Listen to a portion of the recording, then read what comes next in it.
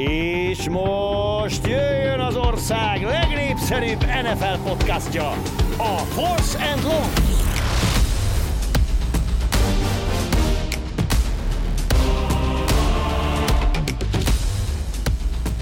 Nagy szeretettel köszöntünk mindenkit, ez a Force and Long, hosszú idő után ismét csatasorba állunk.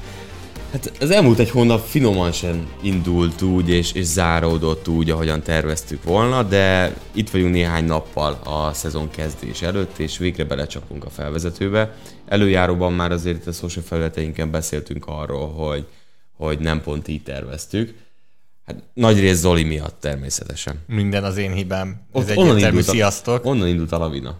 Tehát én azt gondolom, hogy tőled indult, hogy covidos lettél. Szerintem az volt az első pont, amikor jól elterveztük, hogy csinálunk egy podcastot, akkor covidos lettél. Így van. Ez megtörtént, ezt nem tagadom. Ez volt augusztus közepe. Augusztus eleje közepe körül volt egy... És amúgy teszem hozzá, hogy itt már engem okol, hogy covidos lettem, de attól még átjöttél volna podcastot fölvenni. Én nagyon ráértem. Én itthon voltam, és nagyon ráértem. Sok időd volt. Igen, és akkor közben azt mondtuk, hogy nem akarunk online podcastot felvenni, meg azért nem is voltál túl jól az első napokban, és azzal párhuzamosan pedig azt mondtuk, hogy tekintettel arra, hogy ennyien írták, hogy a hangminősége mindenképpen fejleszünk a következő évre, ezért azt mondtuk, hogy a szezon felvezetőt már azért egy kicsit felfejlesztettebb rendszerrel próbáljuk meg nektek tálalni. De természetesen ez sem ment azért zökkenőmentesen. De először, amit kiválasztottunk eszközöket, azok nem voltak raktáron, mondtak egy külső raktáron hozzá. Semmi baj, pár nap majd megérkezik, de hát ez nem jött össze, akkor utána telefonáltam, hogy szeretnénk felvenni a szezon beharangozó podcastot, akkor kicseréltük a mikrofonokat, úgy volt, hogy megjön csütörtökre. Aztán gyanús volt, hogy nem szóltak nekünk, ugye? Szerda... Nem jött e-mail arról, hogy elindult volna a csomag. Igen, szerda magasságában. Felhívtam őket, és kiderült, hogy valamit a raktáron elnéztek. Egyébként nagyon készséges volt végig a support, de lényeg az, hogy csütörtökön nem bírtuk felvenni.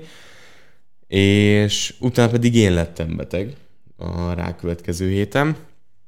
Covid? Hát végül nem Covid, tehát hogy negatív lett minden teszt, de... Pontosabban a teszt azt mondja, hogy nem Covid. A gyors teszt és a PCR teszt is azt mondta, hogy negatív, viszont nagyon komoly Covid-tetek volt. Tehát, hogy ez influenza, vagy bármi volt, de ezt szokták mondani influenza, annak influenzának hívja, az nagyon durva volt. De itt vagyunk. Viszont a betegség után azt kell mondjam, hogy mennyire jó a hangod. És szerintem ezt hallják a hallgatók is, hogy mennyire jó a hangod. Nagyon gáz? Nem. Arra utalok, hogy mennyire jó mikrofon van előtted. Ja, azt hittem arra, hogy ilyen kezdődő szeptember elejé allergia időszak van, bár most például tök jó. Tegnap meg majd meghaltam hazafelé. Hát ez a tiszta belvárosi levegő. Bejöttél a városba, itt nincsenek ilyen zöld dolgok, amitől allergiás tudsz lenni. Itt nincs benzingőz van. Itt pollenpara nincs. Tehát maradjunk annyi, itt inkább az a kérdés, hogy mennyi idő térek be. Hát most így este azért jóval munka után vagyunk, és ugrottunk ennek neki, és hát ki is próbáljuk pörgetni az NFC-t. Reméljük, hogy a hangot sikerül elsőre belőni, futottunk pár tesztet, nagyon kíváncsiak vagyunk majd a visszajelzésetekre. Összességében azért itt még az alappal megyünk, ismerkedünk majd még a szezon során, nagyon sok funkció meglepetéssel még azért fogunk készülni a későbbiekben, csak már annyira töketlenkedtünk az összeszereléssel, hogy már nem akartunk tovább várni. Igen, tulajdonképpen nekünk ez a hang felszerelés és pre-seasonbe kéne, hogy menjen, csak nekünk a pre-season Covid miatt elmaradt, úgyhogy egy kis türelmet kérünk be, reméljük, hogy jó a hang elsőre, és viszont egyből belecsapunk akkor az alapszakaszba. Akik már régebb óta hallgatják a podcastot, azok tudják, hogy ezért minden szezon előtt fölveszünk egy vagy adott esetben két hosszabb adást, amiben beharangozzuk a szezon. Idén a 2 mellett döntöttünk, hogy talán egy kicsit így részletesebben bele tudunk menni a csapatokba és a konferenciákba. Talán nem nehéz kitalálni, aki esetleg új hallgató annak, hogy a 2 konferencia alapján bontjuk föl a 2 podcastot. Mivel a Dallas Cowboys és a Tampa Bay Buccaneers mérkőzéssel kezdődik a szezon, ezért az NFC-vel fogunk kezdeni, az előbb kezetekben legyen, fületekben legyen, nem tudom, hogy kell mondani, az eszközötökön legyen előbb az NFC podcast. A fejükben a tudás. Hozzáteszem egyébként, azért eléggé le kell magunkról verni a rozsdát az elmúlt időszak után. Covidot. Tehát az NFC-vel fogunk kezdeni, ezt hallgathatjátok meg ebben a podcastban is, bár a podcast címéből valószínűleg erre már rájöttetek, és majd a következő adásban jövünk az EFC-vel. Az NFC-ben pedig, ahogy a korábbi években, tehát megint a visszatérő hallgatók előnyben, minden egyes csapaton végig fogunk menni, meg fogjuk nézni azt, hogy Vegas mit jósol nekik, tehát mi az úgynevezett over-underjük, ami ugye azt jelenti, hogy hány győzelem alatt vagy fölött van ugyanannyi esélyük tulajdonképpen, vagy hány győzelem az, ami alatt vagy fölé menjenek, ugyanakkor eséllyel történhet meg, tehát nyilván a jobb csapatoknak magasabb az over-underje, a rosszabb csapatoknak alacsonyabb, és mi tippelni fogunk Márkkal, hogy melyik lesz, de emellett azért belemegyünk abba, hogy pontosan mit várunk a csapatoktól adott esetben. Talán odáig is el fogunk jutni, hogy néhány divízióról megtippeljük, hogy ki nyerheti, melyik csapatok lesznek igazán rosszak, melyik csapatok lesznek igazán jók, és akkor csapjunk is bele, Márk, hogyha az neked megfelel. Én tudod, hogy melyik divízióra gondoltam elsőnek? Remélem fentről lefelé fogunk menni, és akkor eléggé könnyű helyzetben vagyunk. Nem, természetesen keletről indulunk, de inkább itt a táblázaton nézve fentről lefelé. De hogy van táblázatod? Te készültél? Nem, csak a csapatok vannak leírva, meg a tavalyi mérlegük és az over-under vonal. Viccet félretéve, jó dolgokon ne változtass, elven az NFC kelettel kezdünk, amelyik hát tavaly mondjuk azt, hogy egy eléggé botladozó, gyengélkedő divízió lett. Gyenge? A szó, amit keresel? Hát a megaszar. És úgy, hogy igazából a Washington Football Team lett az első ebben a csoportban, amit aztán pláne senki nem gondolt volna egyáltalán. És hát azért itt nagyon eltérő irányok vannak ebben a 4 csapatban generálisan, és összességében én azt mondanám, hogy a Dallas Cowboysnak egy tavalyi 6-10-es mérlege. Új szezonban a generálisan szó először 6 perc, 55 másodperc után fog elhangzani, az nyert. Még és van a konzisztens, a futball. Játékos, jó játékos. Nem, hát az egyszerű. A konzisztencia az nyilván lesz szerintem. Kontinuitás, az tavaly nagyon sokat volt. Az lehet, hogy nem tartjuk meg a kontinuitást a kontinuitás szó terén. Nem, azt nem. Futballista. Jó futballista. Az egy Benčić Márk trademark. Azt nagyon szoktam mondani. Szép futball. Azt nem. Nem? Azt nem szoktam. Viszont nagyon sokan szokták azt mondani, hogy Mike McCarthy nem a legjobb vezetőedzők közé sorolható, de a tavalyi évet nagyon nehéz beállítani, úgyhogy a Dallas Cowboys ugye 6 győzelme volt, de összességében a Dak Prescott sérülése miatt azért ez a csapat az irányítóját vesztette. Egy icipici csillag volt, az a csillag, aki helyettesítette, már éppen Chicagóban lesz kezdő irányító. Kérdés, hogy meddig? Ez most egy teljesen más beszélgetés, de egy szezon után mit lehet megállapítani így erre a Dallas Cowboysról, amelyik tök érdekes, hogy ebbe a divízióban mindenhol generációváltásról beszélünk, amúgy az a Dallas Cowboysban is egy komoly generációváltás látható, várható, legalábbis a támadófal terén, és az átalakuló futball. Tehát pár évvel ezelőtt azért tényleg ez a csapat arról szól, hogy futottak nagyon hatékonyan, aztán már csak futottak sokszor. Most meg ott tartunk, hogy van egy olyan elkapó brigád ebben a csapatban, ami mellett a passzblokk irányába kéne, hogy ellépjen és fejlődjön ez a csapat. Hát ezért jött ugye a draftról Biades, bocsánat, nem idén a draftról, de ezért jött ugye Tyler Biades, aki... Hívjuk csak Bedesznek. Hívjuk annak akkor. Azért tavaly ennek a csapatnak, ameddig Prescott egészséges volt, a védelem volt a rákfenéje. Tehát itt azért mindenki mondta, hogy hú, gyenge a Dallas, meg gyengébb a Dallas, mint vártuk a szezon előtt, de azért szerintem a támadósor, ameddig Prescott egészséges volt termelt. Apró probléma... Yardokat nagyon. Tehát, hogy...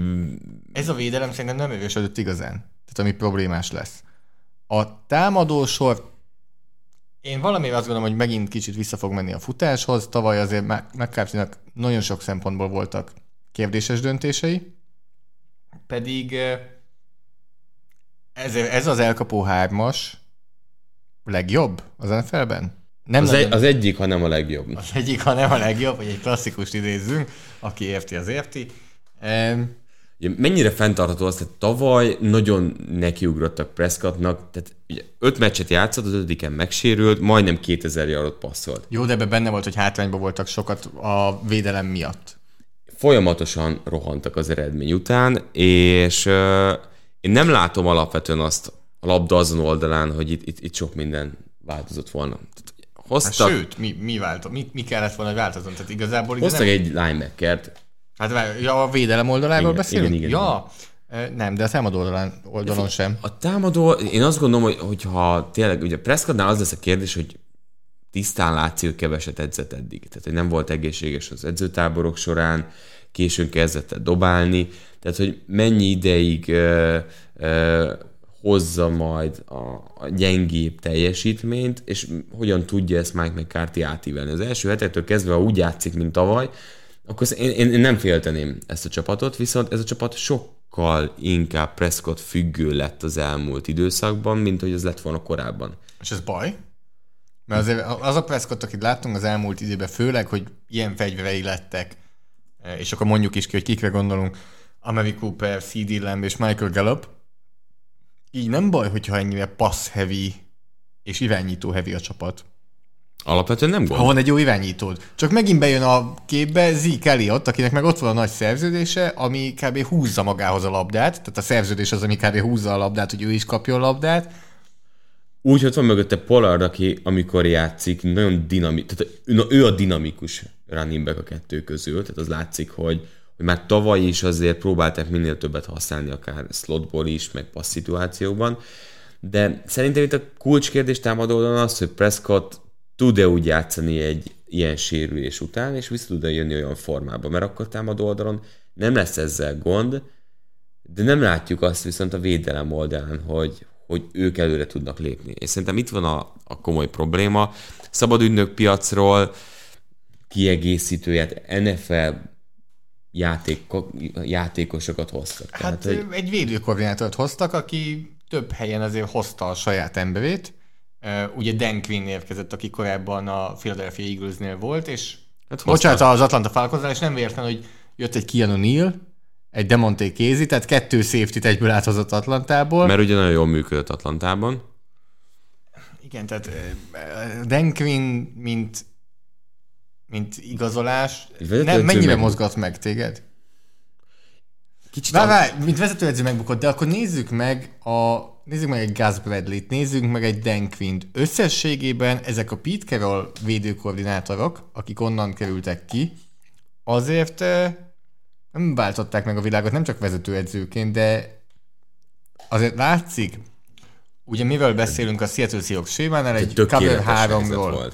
Pont erről akarok beszélni, hogy egy cover 3-ról beszélünk, amikor vagy néha cover 1, de inkább cover 3, ami 3 hátsó védőről beszélünk, hátul zónáznak, de teljesen máshogy néz ki ez a védelem, amikor van egy Earl Thomasod, egy Cam Chancellor, vagy egy Richard Shermaned, tehát mindenki keresi ugyanazt a receptet, de ez nem, tehát Atlantában ez nagyon nem működött, és ugyanazt csinálták, ahol Desmond Trufant volt a nagy ember, a nagy név kb. A secondary-ben, és nem működött. Nem tudom, hogy itt ez miért működne, ha csak nem változtatott valamit, és a védelemben, ugye mondtad, hogy jött egy linebacker draftról, Micah Parsons mindenki nagyon sokat nagyon szeretik, de Jalen Smith, Van Der Esch és Parsons, Van Der Esch és Smith is olyan, hogy voltak olyan szezonjaik, ami alapján azt gondolok, hogy hát itt a liga legjobb linebacker duója, aztán jöttek olyan szezonok, amikor pedig lehet, hogy nem ér meg egy második szerződést. Teljes boom or bust linebacker sor ez így, amit azért sokszor mondjuk, hogy nem feltétlenül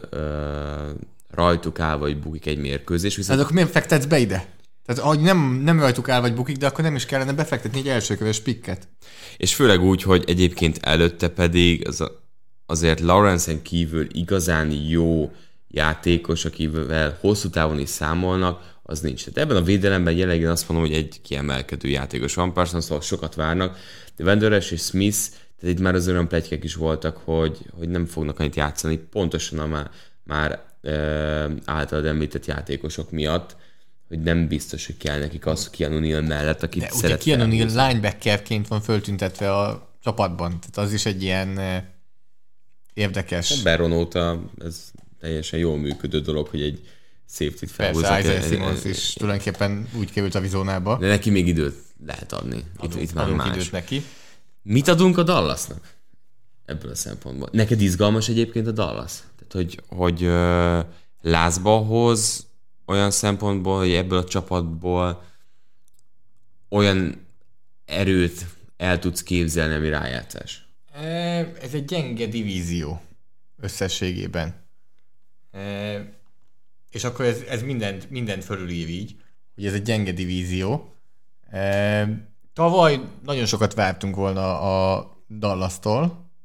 Kérdés, hogy Prescott miatt nem jött, vagy más miatt sem. Prescott sérülése miatt, vagy nem amiatt nem jött. Prescott sérülése előtt sem szárnyalt úgy ez a csapat.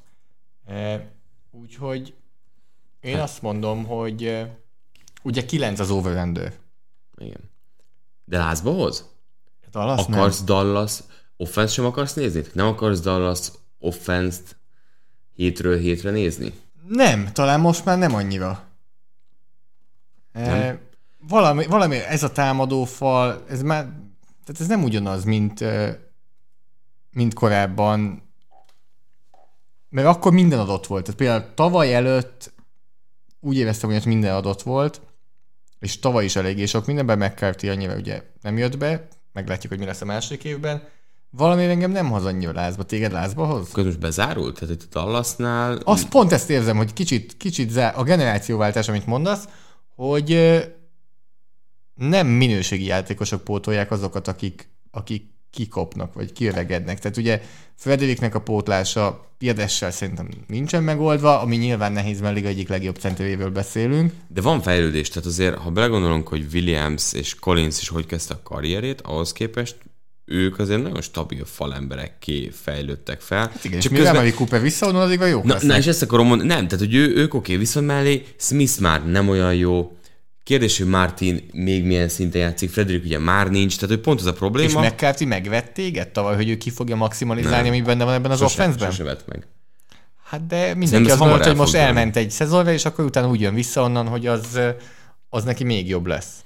Én ha valami miatt azt mondom, hogy nézni szeretném, az az, hogy ezt a 3 elkapott hogy használják, ebben van potenciál, de ez nagyon hamar le tud rohadni, pont azért, amit még tavaly láthattunk, hogy rohannak, mint a hülyék. 9 az over-under. Szerintem alatta lesznek egyébként. És azzal megnyerik. Ugye arról is beszéljünk, tehát hogyha itt valaki összehasonlítja az over-under-t a tavalyi mérleggel, hogy egyel több meccset fognak játszani idén. Tényleg. Tehát, is felejtettem. Tehát ez befolyásolja azért a dolgot. De hogyha 9 alatt lesz a Cowboys, akkor ki nyeri meg? Vagy... Nem lesz 9 alatt. Így azért, hogy 17 meccs igen, van. Ez, meg azt mondtam, jobban ránéztem erre a csoportra, és akkor megláttam a Giants-et, igaz, mindjárt beszélünk róla. Nekem ez itt a 9-10 környéke, hát nagyon fura, hogy 17-tel kell számolni. Ha Prescott egészséges, már neked a matek az amúgy is az erőség, úgyhogy ez nehéz év lesz figyelj, neked. nem tudom, mi lesz velem. Tehát, hogy ha Prescott egészséges, és 9 győzelem alatt van a Cowboys, tehát negatív a mérlege, akkor lesz ülésfűtés az edzői padon? Ha ennyi győzelem van a csapatnak... Mennyi? Tehát 9 alatt? Tehát igen. Tehát negatív erről mérleg. beszélünk, akkor hát nem feltétlenül, mert lehet, hogy valami döntetlenjük. De... Becsics matek. Szívesen.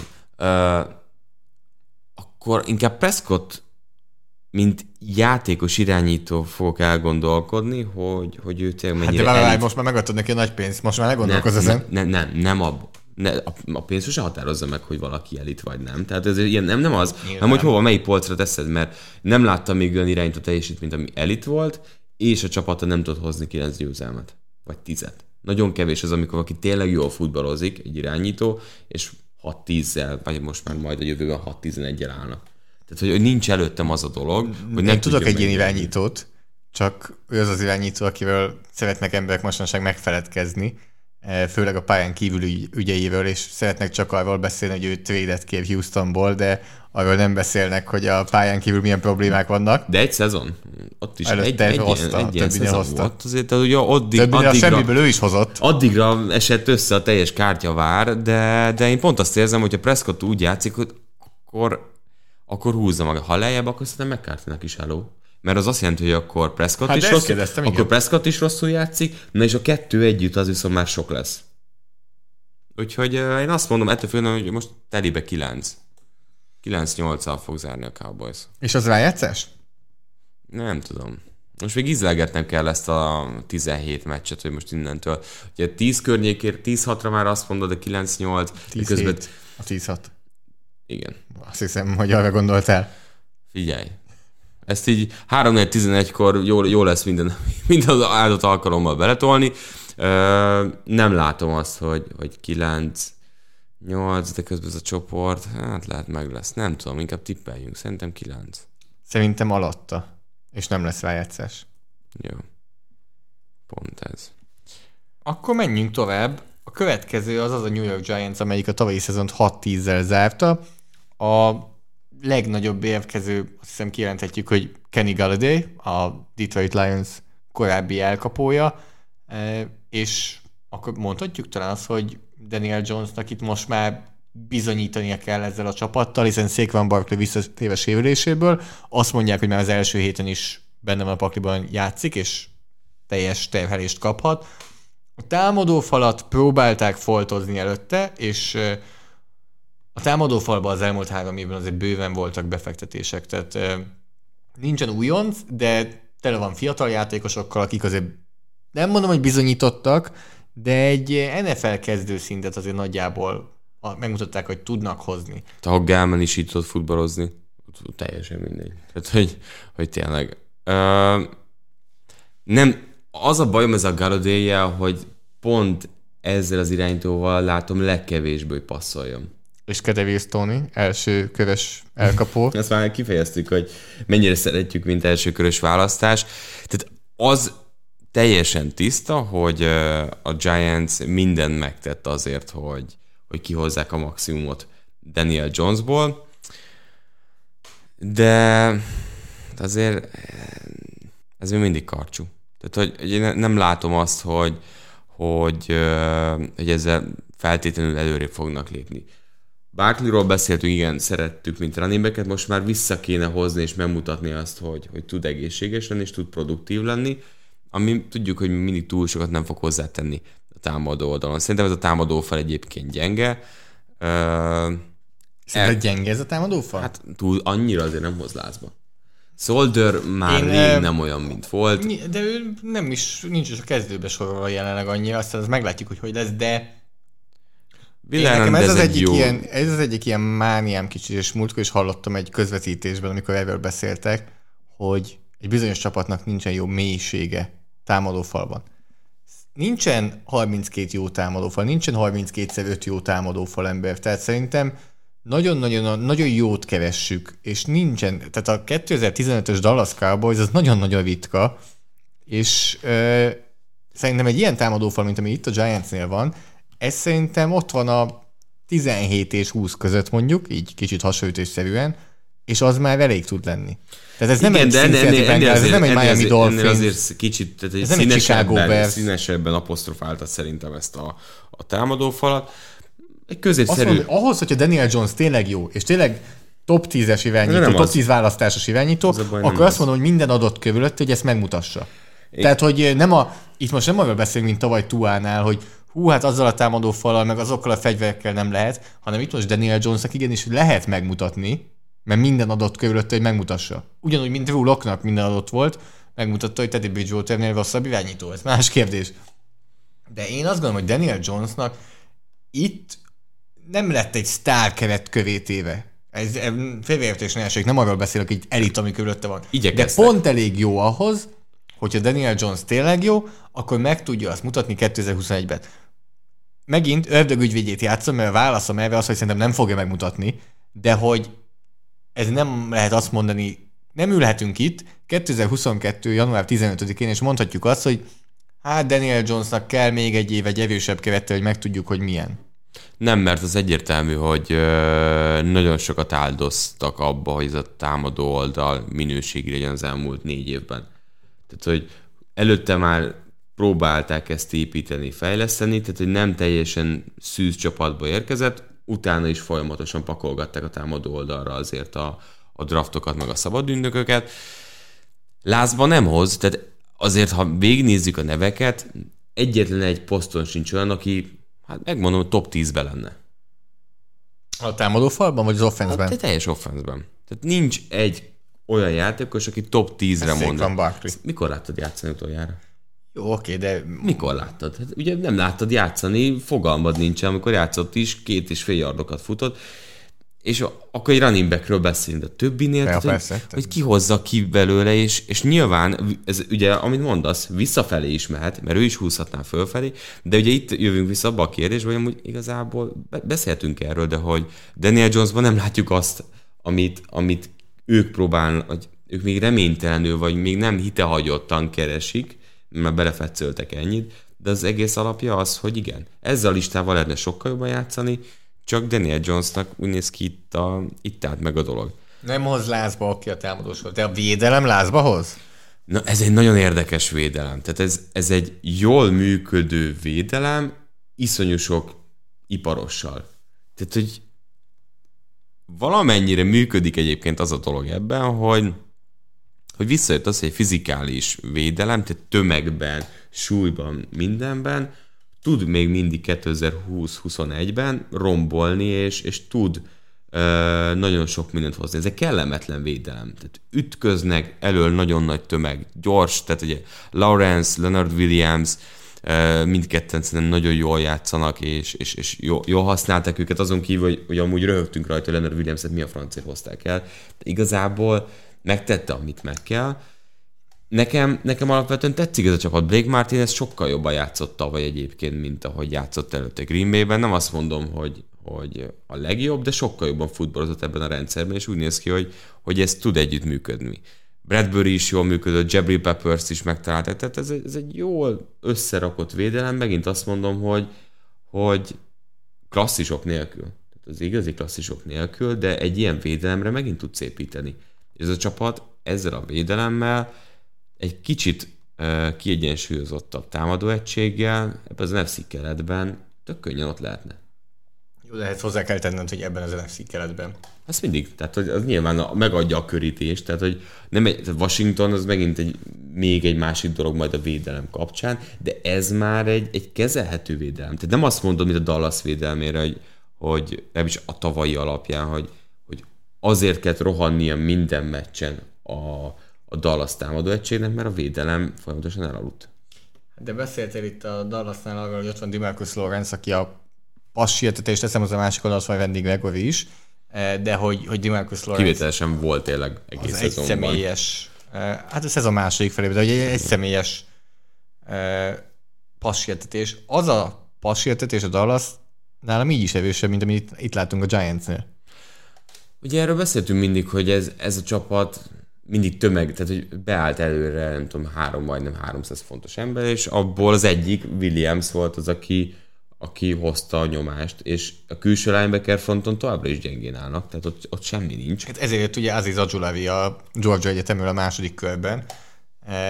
Delvin Tomlinson távozott, ami... Ő volt a harmadik ennek így van, és szerintem ő az, aki nem akarok angol szavakat használni, ez az underrated kicsit, hogy ő kellett ebbe a frontba szerintem, hogy meglegyen ez a súlyot elől. Austin Johnson jött Tennessee-ből, aki ott szerintem senkit nem kápráztatott el nagyon. Meg a Dennis Shelton is ugyanez a nagyobb pontosan, ez egy nose tackle oda középre. Beszéljünk egy kicsit arról akkor, hogy az over-under a Vegasnál 7, ami a második legalacsonyabb a csoportban.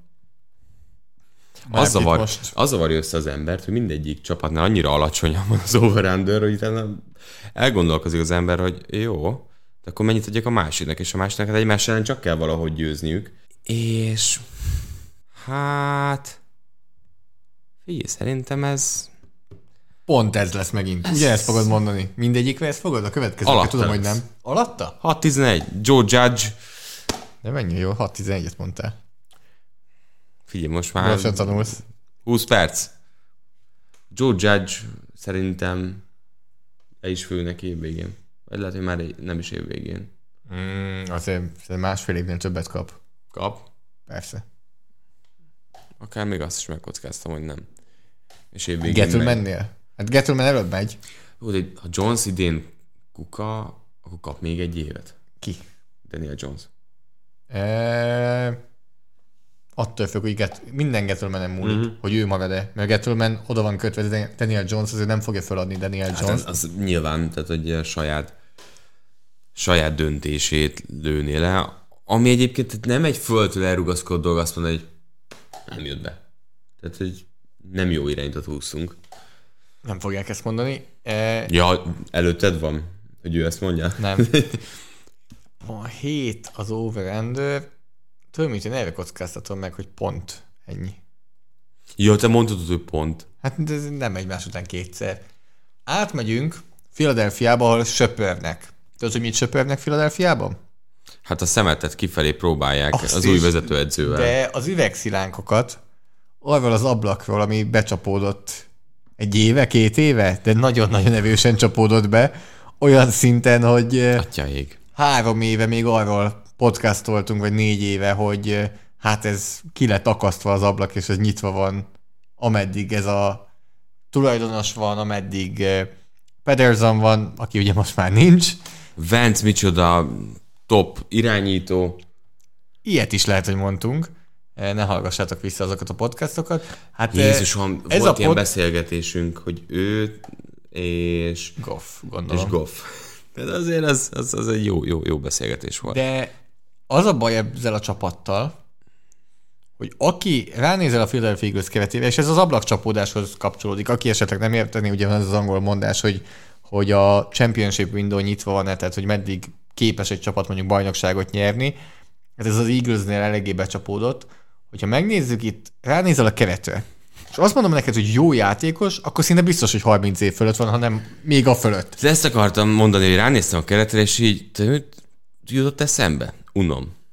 Hát idősek. Tehát itt a legjobb figyelj, a legjobb játékosok, ha elnézel, az Jason Kelce center, nagyon öreg, Brandon Brooks guard, ki tudja, összes hogy milyen... térde elszakadt már, nagyon öreg, Lane Johnson, nagyon öreg, Zach Ertz, egész nyelven próbálták elpasszolni, úgy tűnik, hogy mégse fog menni. Nagyon öreg, megyek tovább, Joe Flacco, nagyon nem jó, bocs, az más. Fletcher Cox sajnos már nem jó, nagyon öreg, Brandon Graham elképesztő, hogy még ott van, de már nagyon öreg. És akkor hoztak egy másik öreget, Washingtonból Ryan Kerrigan, csak hogy azért legyen még tapasztalat a pass rushba. A linebackerek mindig jöttek-mentek, tehát az sose volt probléma. Anthony Harris egyébként egy jó húzás, azért ő Minnesotában jól játszott, de szerintem azt hiszem 1 évre írt alá ő is, egy ilyen klasszik 1 éves szerződés, és szerintem itt Jalen Hurts 4 éve, 3 vagy 4 éve, Márk, azt mondom neked, hogy az NFC kereten belül az Eaglesnek lesz a legrosszabb az over-underje egy szezon beharangozó podcastban. Hány év múlva? 3-4 évvel ezelőtt ezt mondtam volna. Yeah. Azt tudom, hogy most mondod, hogy 3 év múlva. Hát de most... elhitted volna akkor? Hogy ez a csapat lesz papíron a leggyengébb az NFC keretben. És úgy, hogy mindig csodáltuk, hogy bírják egybe tartani, és igazából kijött a egybe dolog. tartották. Egybe tartották, annyira egybe tartották, hogy közben meg is öregedett a fele. A kövé építés az meg nem sikerült. Az nem sikerült, pedig tehát akiket említettünk, azok nagyon-nagyon jó játékosok voltak, vannak, inkább nem voltak. Tudom. Most nagyon megy a hype a fiatal elkapók körül, egy 2 elsőkörös elkapó várja azt, hogy Hurtsnek a munkáját segítsék. Devonta Smith jött idén, tavaly Reagor, aki hát az első évében, nem mondom, hogy túl meggyőző volt, bár Arcega Whitesidehoz képest még így is plusz tudott hozni. Én Miles Sanders imádom. Tehát hogy nekem az egyetlen egy jó dolog, hogy azon kívül, hogy a passzjátékban megint össze-vissza helytegetett mindent a táborban.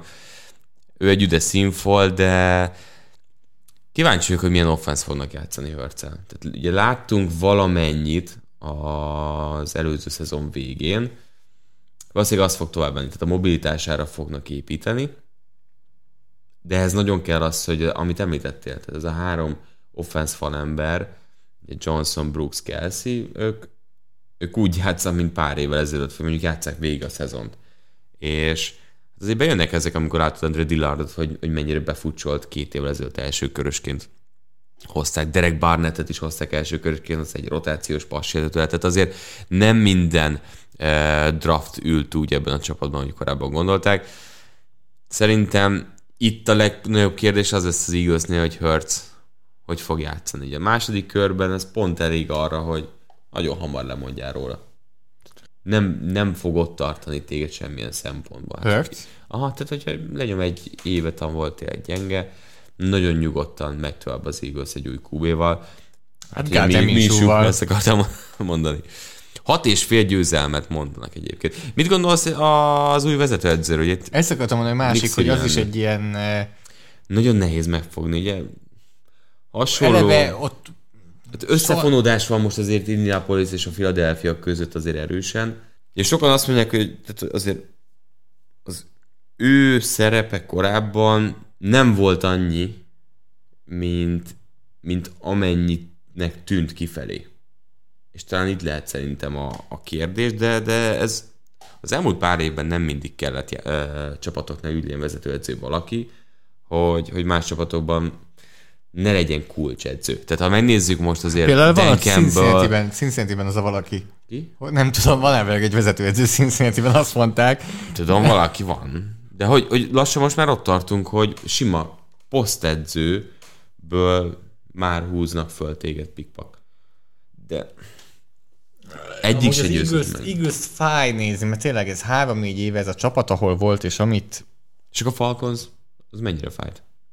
Ott az durva, ott nagyon hirtelen jött a pofon. Tudod, még ennél durvább volt. De nem, a Falconsnál nem éreztem azt, hogy a csapat annyira erős. De tudod, hogy miért? Mert hirtelen jött ott a csúcs, és hirtelen jött a pofon. Tehát de a Falconsnál rá tudom tenni, hogy van az eréve a vérkeringésének, hogy megállapítsa, hogy mi volt a probléma, és az Kyle Shanahan távozása.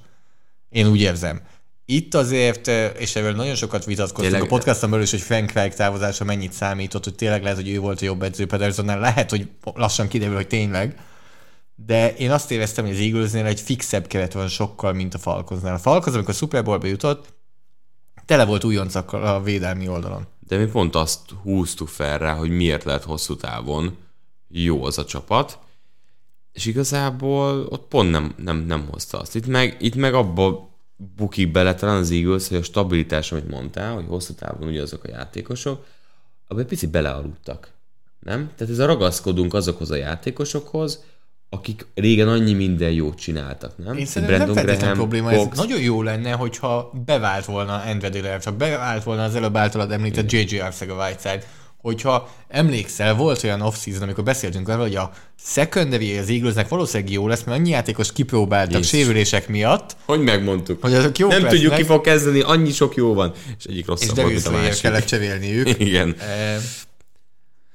6,5. Ha bejön Derek Barnett, tehát hogyha ezek a játékosok be tudtak volna épülni rendesen jól a csapatba, teljesen máshogy beszélnénk most az Eaglesről. Én nem érzem azt, hogy a veteránok megtartása lett volna a nagy probléma. Az a nagy probléma, hogy a veteránok még mindig a húzó emberek. Igen. Vagy hogy tőlük várnák az extra megoldásokat. Amúgy hogy áll neked össze az a dolog, hogy Hurtsnek a csere QB-je Joe Flacco? Előtted van az edzés, amikor összehangolják ezt a két embert, a stílust, miért cserélsz Gardner Minshewért? Tehát én nem mondom azt, hogy Flacco világ legjobb irányítója, de egy Super Bowl győztes irányító, teljesen okés cseréirányító. Miért viszed oda Gardner Minshewt? Talán stílusában egy picivel közelebb van. Miért igazoltad a Joe Flacco-t akkor? Hát na ezt nem tudom. Érted, ott állalt a két QB, és így nézel egymásra, és ők is néznek egymásra, hogy hello. Te QB vagy? Igen, te QB vagy, és így néz egymásra két ember, én nem értik egymást, hogy én hogy lehetek QB, meg te is QB. Tehát nem áll össze, hogy edzhetnek teljesen más karakterisztikájú játékosokkal, de valószínűleg nem fog a tervek szerint Flacco túl sokat játszani. 6,5. 6,5 mond. Legász? Ja, alatta. 6. És szerintem 6-11. Én még talán az alá is mennék. 6-11. Jalen Hurts szerintem az is lehet, hogy nem fogja megélni a 18. hetet. Az teljesen előttem van, hogy róla hamar lemondanak. De akkor ki jön be, Flacco vagy Minshew? Tehát igazából itt ezzel szerintem nem... Ez a lefő a kávé a 13. vagyok, hogy azt mondjam, hogy lemondanak róla, de mert hogy nincs kive, de valamiért az ő teljesítmény... Lehet, hogy Minshew-ra.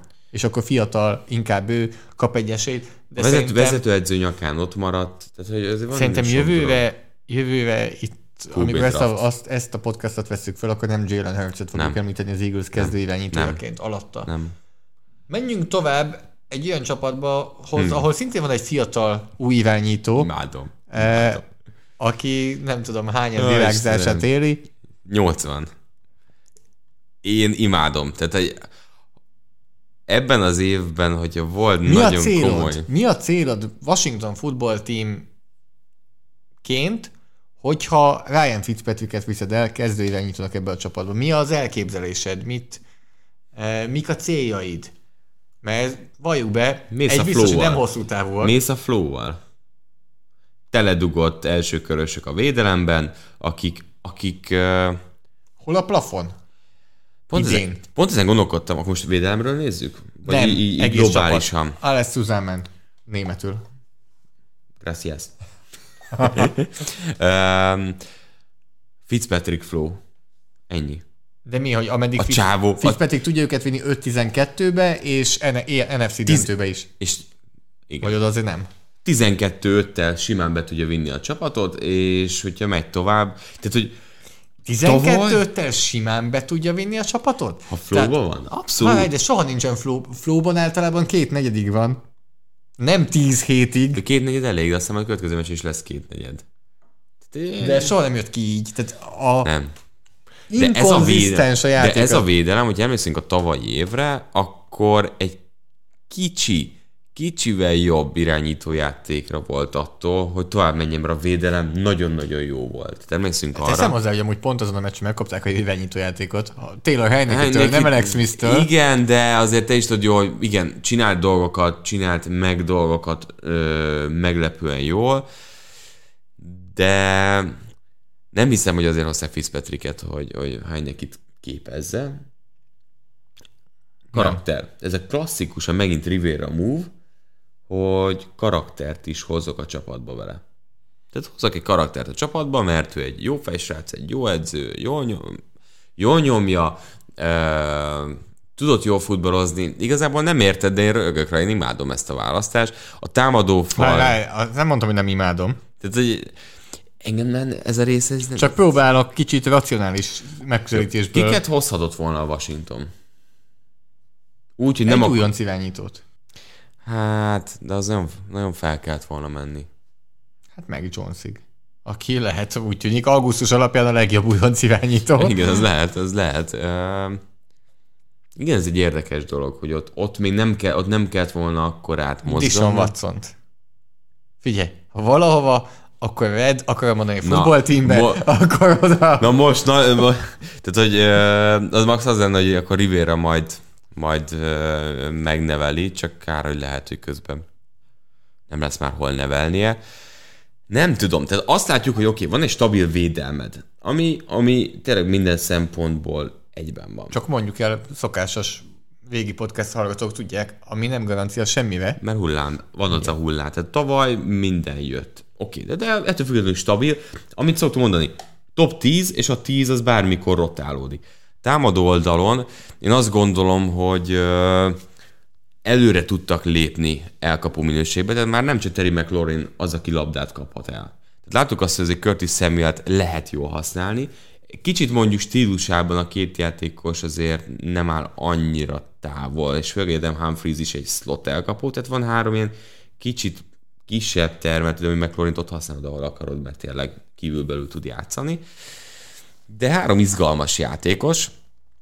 Van egy harmadik downos backű McKissick és Gibson, akit nem tudjuk, hogy most mennyire fogják használni, és van én erre mondom erre a támadó falra, hogy ez még úgy is, hogy jobb tackle pozícióban változás volt, ez egy korrekt támadó fal. Nekem ez a keret egyébként, hogy egy mi az, hogy kiegyesült Fitzpatrick? Tehát a kettő szó az üti egymást, tehát nem működik. Miközben ebben a csapatban pont egy kiegyensúlyozott QB kéne. Hát az volt Alex Smith, akkor várjál. És az előbb most őt kifogásoltad. Azért ez nem volt, az már nem nézett ki, az nem szar volt. Ez kiegyensúlyozott szar. Nem volt jó Alex Smith. Ezt te is tudod jó, hogy azért ott, amikor visszatér... És mi akkor el kellett hozzák Joe Flacco-t? Teddy Bridgewater-t. Közeledünk.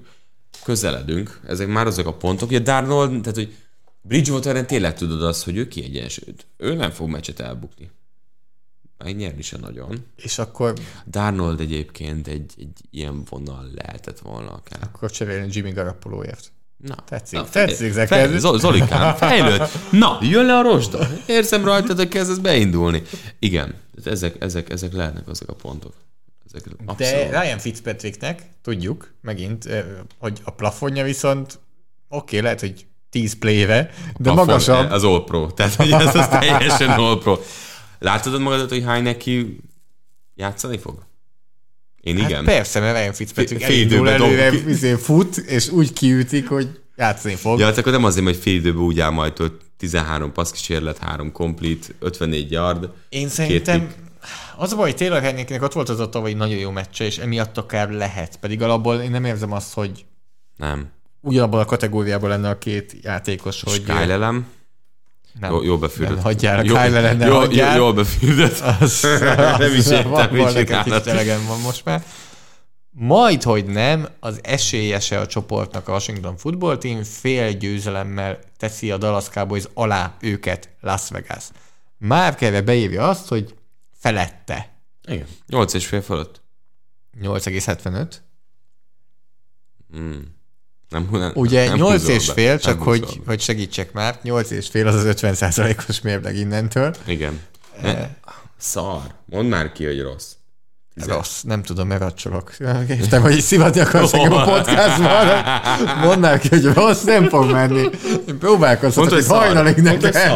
Az se fog menni. Mondd, hogy problémás. Bajos. Mi ez a baros? Milán baros. Én is azt mondom, 8,5 felett, és hát jó, innentől mondjuk nem mondok sokat, mert látom, hogy te mit tippeltél a többire is, és én is. Megnyeri a divíziót a Washington Football Team. Meg. Ha már szavaknál vagyunk, amiket nem tudok kimondani.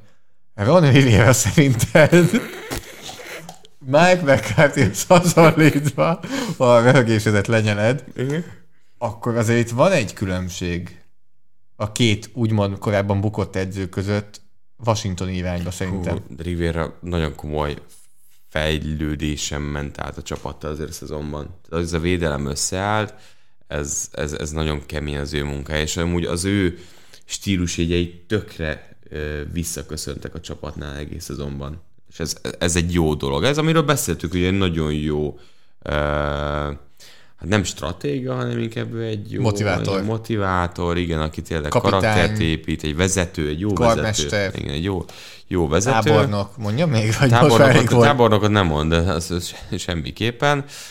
És akkor még nagyon kíváncsiak arra, hogy Chase Young még tud egy szintet lépni. Mert ebből a 4-esben én már mondtam neked tavaly, hogy mi jutott eszembe erről a csapatról, vagy erről a 4-esről ott elől. San Francisco 49ers. Igen, és ott nyilván Young azt gondolom, hogy nem hozta azért azt, mint Bosa az első évben, még hogyha nem is volt messze, de látszik, hogy domináns tud lenni. Nagyon durván. Így van, és én azt gondolom abszolút, hogy fog tudni egy szintet lépni, és ott lesz a legjobbak között. Szerinted is akkor nyilván megnyívja a Washington Football Team ezt a divíziót, amit valószínűleg nem szívesen hallgatnak most a Dallas Cowboys szurkolók. Hát igazából senki más rajtuk kívül. És akkor vándoroljunk tovább északra. Ha már azt mondtad, hogy stílusjegyek meglátszódnak. Matt Nagy stílusjegyei mennyire látszódtak a Chicago Bears-en az elmúlt években? Már nagyon csúnyán nézve. Kár, hogy nincsen még kép. Nem tudom, amikor Andy Dalton meghallottam, hogy ő fog kezdeni az első héten. Akkor lázba jöttél. Akkor lettél covidos. Annyira kiborultam, hogy hányás, hasmenés, mindenki ütközött rajtam, tehát nem kaptam levegőt rendesen. De azt gondolom, hogy ezt minden Chicago Bears drukkerben megvoltak ezek a tünetek. Talán... Szegény Allen Robinson, tehát hogy miért Dalton, tehát hogy oké. Jó, kezdjük újra a legelejéről. Chicago Bears vagy 8-8-a zárt, a totális semmit mondó év.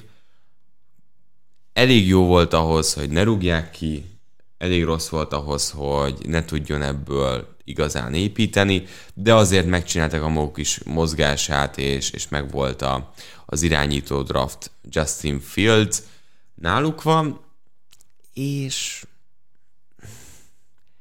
akkor így most mi is van? Hát tudod, hogy mi van itt? A jövő. Az NFL legidősebb keretével. Hú. Tehát, hogyha megnézzük az 53-as keretet, akkor a Chicago Bears a legidősebb az egész NFL-ben. Ezt nem mondtam volna meg. Mennyi az életkor 27. Melyik a legfiatalabb? A legfiatalabb a New York Jets 25,1-jel. Mondjuk az... Tehát ez a 27, nem mondtad az... volna meg? Nem, mert így nem gondoltam bele. Tehát Jason Peters szerintem nagyjából 53 éves lehet. Jézusom, a Peters. Jimmy Graham szintén ilyen 42 körül vett tagsálom. Robert Quinn. Hicks se fiatal. És ez a baj, hogy már Khalil Mack sem fiatal. Ez fájt múltkor. Ez nagyon fájt ez a dolog. Hát itt sokat futott játékosok vannak, ez kétségtelen. David Montgomery tavaly sokat futott. Ugye év végére, tehát kb. Azzal mentették meg, hogy Montgomery nagyot ment. Tehát, hogy ő azt hozta, amit nagyjából most már 3 éve várnak tőle. De ugye Mooney-tól is nagyon mondják, hogy Robinson mellé léphet, de ezért tehát tényleg arról beszélünk, hogy Jimmy Grahamnek kell passzolni. Nincs egy rendes tight endjük. Elkapó fronton Marquis Goodwin-t hozták még pluszba, tehát hogy Demery Bird, emlékszünk rá a Patriotsból. Azért... Emlékszünk rá a Patriotsból? Emlékszünk, hogy nem emlékszünk, tehát hogy Hoganre is emlékszel azért. De hogy összességében az a baj, hogy ez a keret, ez gyenge. Támadófal... Mi kell ahhoz, hogy megint menjünk egy nagyon hipotetikus kérdésbe. Na. Mi kell ahhoz, hogy ne negatívként éljük meg azt egy csapatnál, hogyha azt mondjuk, hogy a legöregebb? Mert valahogy szerintem automatikusan, hogyha egy csapatra azt mondjuk, hogy legöregebb, az nem hangzik jól. És az a baj, hogy itt a Chicagonál ránézünk a keretre, és így a legöregebb, akkor pedig még nagyobb bajunk van, mert nem azon, hogy egy 45 éves Tom Brady húzza fel az átlag életkort, hanem tényleg Jimmy Graham, meg Jason Peters, nem tudom hányadik évében már. A támadófal nem mutat jól, elkapó brigádban igazából Allen Robinsonon kívül, és a Titan-eket is ideveszem, senki nem bizonyított. David Montgomery, szerintem az sem egy akkora plusz azért, és az nyilván lehetne egy Derrick Henry is, az nem változtatna dolgokat azon a poszton. Védelemben pedig... Ez is egy védelemre épülő csapat volt. Én azon gondolkodom, hogy melyik, és pont ezért egy ilyen dolog, melyik csapatrészt tudod szerinted hosszabb időn át jó minőségben fenntartani? Vagy egy top defense-ed, vagy egy top offense-ed? Hát erről beszéltünk számtalanszor, szerintem egyértelmű, hogy támadó sor. Igen, és mégis igazából ha nagyon-nagyon le akarjuk egyszerűsíteni, szerez, nyilván ez a legnehezebb feladat, szerez egy jó irányítót, és ahogy te mondtad az előbb, 15 éven át szinte garantált, hogy a 9 győzelem meg lesz, mert... És rakd hozzá a védelemmel azt a 4-et. Szerez egy jó cornerbacket. Hány győzelmet garantálhatsz neked? Igen. Tudod mit? Még azt is megmerem kockáztatni, és ez már tényleg egy kicsit más, hogy szerez 2 jó defenzív endet, és láttuk, hogy ezt tud Super Bowl-t nyerni adott esetben, de azért... Szóval ez a bajom ezzel azok a csapatok, amelyek a védelemre építek. Tudod, mit eszembe? Az 1 év. Hát meg nem sokára Trevor Lawrence fogok kihúzni 1-1-re.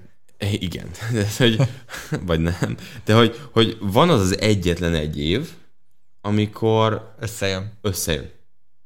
De szét is fog esni. Tehát pont ezt érzem ezeknél a csapatoknál, és a Washingtonnál is ez lesz. Elkezdenek kihullani az első körös pass-rusherök, második évre nem tartják ott. Hát de akkor ott lesz majd Ryan Fitzpatrick. Ja, igen. Meg akkor még ott lesz Akiem Hicks. Tehát pont ez a bajom, hogy ez az építési stratégia, modell, ez hosszú távon nem érzem azt, hogy úgy működik. Na, hát mondjuk akkor Chicagónál, hogy 7,5 alatta vagy fölötte. Kérdésem van előtte, nyilván. Ha alatta... Előtte, alatta, felette... Akkor Matt Nagy vagy Justin Fields-el szerzett Justin Field. Figyelj, a taktikus Matt Nagy, és lehet amúgy most esik le, hogy erre megy rá. Hogyha az elején Justin Fields játszana már, akkor kirúgnák Nagyit, ahogy van, ha nem jó a szezon. Előhúzza a így, kártyát. hogy a 11. hét körül beteszi Fields-et, így az van, hogy még kell idő, hogy lássuk, mi lesz, és akkor marad. Amikor elkezd égni a ház hozzá. Taktikus. Ha nincs rájátszás, repül? Akkor Vagy ugye... Fields-el ő és Pace is húztak még egy évet. Ezt akartam mondani, hogy vagy Pace húz magának egy évet, hogy kirúgja. Undorító amúgy, amiket néha csinálnak ezek a teljesen inkompetens Tehát, hogy general managerek. És jön majd az, vagy az, amit mondasz, hogy Pace menti a seggét és kirúgja a vezetőedzőt, vagy az van, hogy a vezetőedző húz egyet és az irányítóval és megideologizálja a következő évét. Én nagyon bízom benne, hogy mindketten repülnek a szezon végén. igen, de akkor meg az a félelmem, hogy akkor viszont Fields nem játszott jól, amikor elkezd kezdő lenni. Tehát ha Fields úgy játszik, hogy reméljük, hogy fog, ami jól, az viszont megmenti Nagyit és Pace-t, ami pedig szembe megy a másik elvárásunkkal. Igen, tehát hogyha az van mondjuk, hogy ők 12-vel zárnak, de tegyük fel, ebben játszik 8 meccset Fields, de azon jól, és azon nyernek mondjuk 3-at. Igen, akkor lehet, hogy az van, hogy látjuk, hogy ne törjük meg most a fejlődését ennek az irányítónak, következő év menjen tovább. Hát ezt mondom, hogy szerintem ez úgymond a taktika a sarokban, mert hogyha lehoznak egy 5-12-t úgy, hogy végig Fields játszik, akkor elküldik Nagyit. Igen. Hát ezzel lehet menteni. Tehát, hogy egyébként mi indokolja Dalton kezdeted? Semmi. Vagy hát én nem tudom, hogy mi. Hát lehet, hogy Fields nincs én is azt mondom, hogy alatta. Jó. És viszont, hogyha itt repül Nagy és Pace, igazából mindenhogy bajban vannak, mert hogyha maradnak, akkor Pace-nek kéne újjáépíteni a semmiből egy keretet, mert tehát onnantól, hogy azt mondjuk egy csapat, vagy a legidősebb keret, egyértelmű, hogy ezt lassan fiatalítani kéne, sőt, nem lassan, hanem elkéstek már vele. De hogyha pedig Pace kirúgják, akkor meg jön egy general manager, akinek nagyon-nagyon nehéz dolga lesz, és akkor ezt szét kell robbantani. Igazából a Bearsnél nem is nagyon volt nyitva az ablak. Az egy szezon volt, amikor emberek elhitték, hogy Trubisky új irányító, aki jelenleg a Buffalo Bills harmadik számú irányítója. Addig volt minimálisan nyitva az ablak, de amúgy ez egy ilyen csalóka, megtévesztő helyzet volt szerintem a Bearsnél. De erről beszéltünk akkor is. Amiről még nem beszéltünk, az Dan Campbell Detroit Lions-e. Beszéljünk Dan Campbellről. Te beszélj Dan Campbellről. Nagyon kíváncsi vagyok, hogy milyen lesz az első egy-két meccs után a néhány nyilatkozata, hogy fog viselkedni majd a pályaszélén, tehát mint jelenség annyira szürreális ő nekem ebben az egész ligában. Nem érzed nagyon kívülállónak a Detroitot? Dan Campbellt akkor mondjuk. Annyira más, mint mindenki más. De olyan nekem nem jól. Nekem olyan kínos? Kellemetlen, aha. Nekem az jut eszembe. És mi van akkor?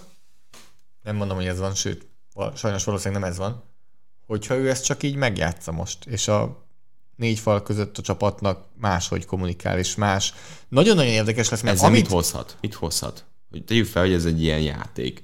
Akkor mit hozunk? Hogy nem veszük komolyan? Hogy hát nevetnek rajta, leveszi a terhet a csapatról, tudom is én. De én nem azt érzem, hogy ő terhet vesz le és átvállal, hanem hogy ilyen kicsit gyökér, nem is tudom mi a jó szó. Nekem ő nagyon fura. De adjunk időt neki, az biztos, hogy jól felforgatták a keretet. És nagyon-nagyon analitika ellenesnek tűnik minden egyes megnyilvánulása. Igen. Hogy ő futni fog, hát, a 4-ből 5 downban futni fog nagyjából, vagy ez jön át a nyilatkozataiból. Ha ezt mondjuk megértem, hogy ezt csinálja, hiszen Jared Goff az irányítója. És a futója pedig ehhez képest Denver Swift. És ott van Jamal Williams mögötte. Kezdjük azzal, kicsit elébe megyek a dolgoknak. Úristen, ez az elkapósor. Hogy az over-under az a második legalacsonyabb az egész NFL-ben. Tehát ezt lelövöm a poént. A legalacsonyabbról nem ebben a podcastban fogunk beszélni, ezt is elmondhatom. Tehát a második leggyengébb csapatnak tartják a fogadóirodák a Detroit Lions-t. Az biztos, hogy egyébként abban igaza lehet, hogy a futásra akar építeni, mert ez a támadófal, ez egy nagyon fizikális támadófal, egy nagy termetű. Tehát abban látni azt, hogy milyen irányba mehet el. Ha tovább nézed, hogy milyen elkapók vannak a kezdő pozíció környékén, akkor pláne rájössz, hogy itt nem akarsz passzolni. És akkor megadta az irányítót, akkor azt mondod, hogy jó döntés hoztam. Beszéljünk egy kicsit kis kitérővel rólad, vagy a te személyes tapasztalataidról. azért eléggé sok támadósorban játszottál már így az elmúlt években. Milyen tapasztalatod van azzal kapcsolatban, amikor egy támadófal embert az egyik oldalról a másikra áttesznek? Hogy szokott, egyáltalán van-e ilyen nálatok, vagy Van. volt-e ilyen példa? Hogy szokott működni? Mindenki. Szokott-e működni? Utálja az összes. És te, akit védenek? Nekem igazából én azt utálom, hogy neki diszkomfort érzete van. És utálja az összes mi? Nem hallottam még arról, aki azt mondta, hogy szeretnék átmenni a másik oldalra, mert ott is nagyon király vagyok. Nem. Tehát, hogy annyira hozzászoknak egy-egy jól. És nagyon sokan egyébként szeretnek erről a tologatásról beszélni, akik nem nagyon foglalkoztak azzal, hogy nem ugyanaz.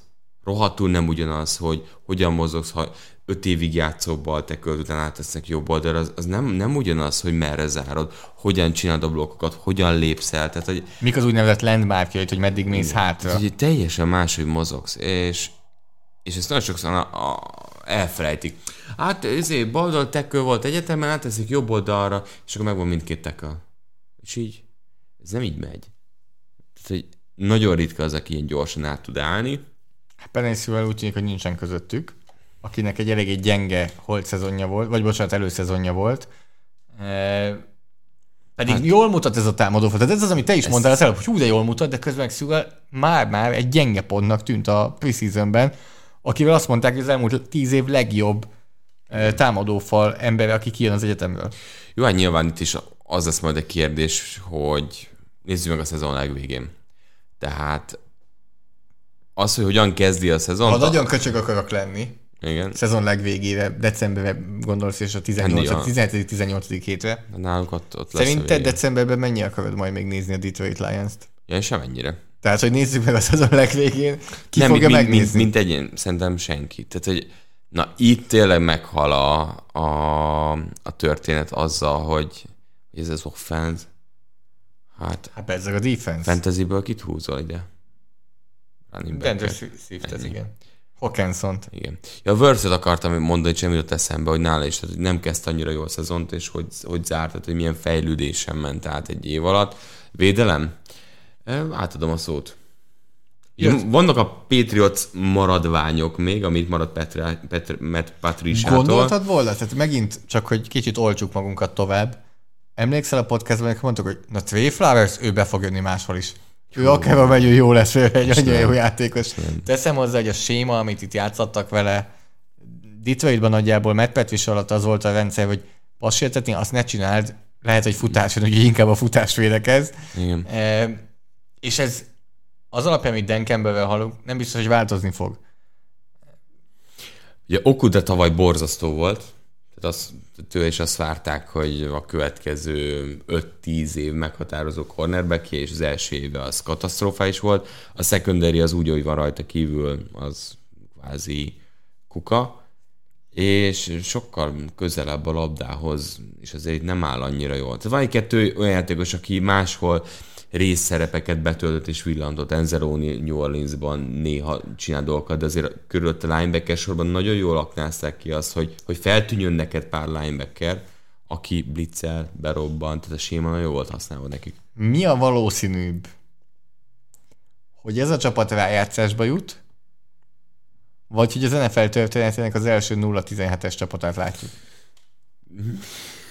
Jézusom, de tényleg Detroitnál lenne még egy ilyen...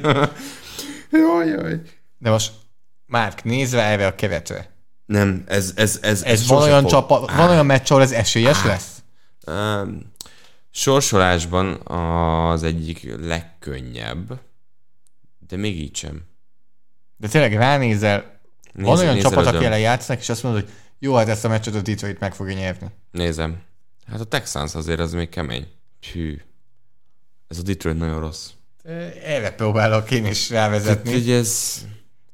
Itt megint nagyon szép fog Houston szakadni. Texans-al nem játszanak. A Cincinnati Bengals elleni meccs az egy ilyen kiki meccs lehet, de... Nem, hogy azt kérdezted, hogy melyik csapat ellen ja, igen. Mondanád azt, de most, ha így a sorsolásra is ránézünk. Nézzük. Igen, nézzük. 49ers ellen. Jó, na.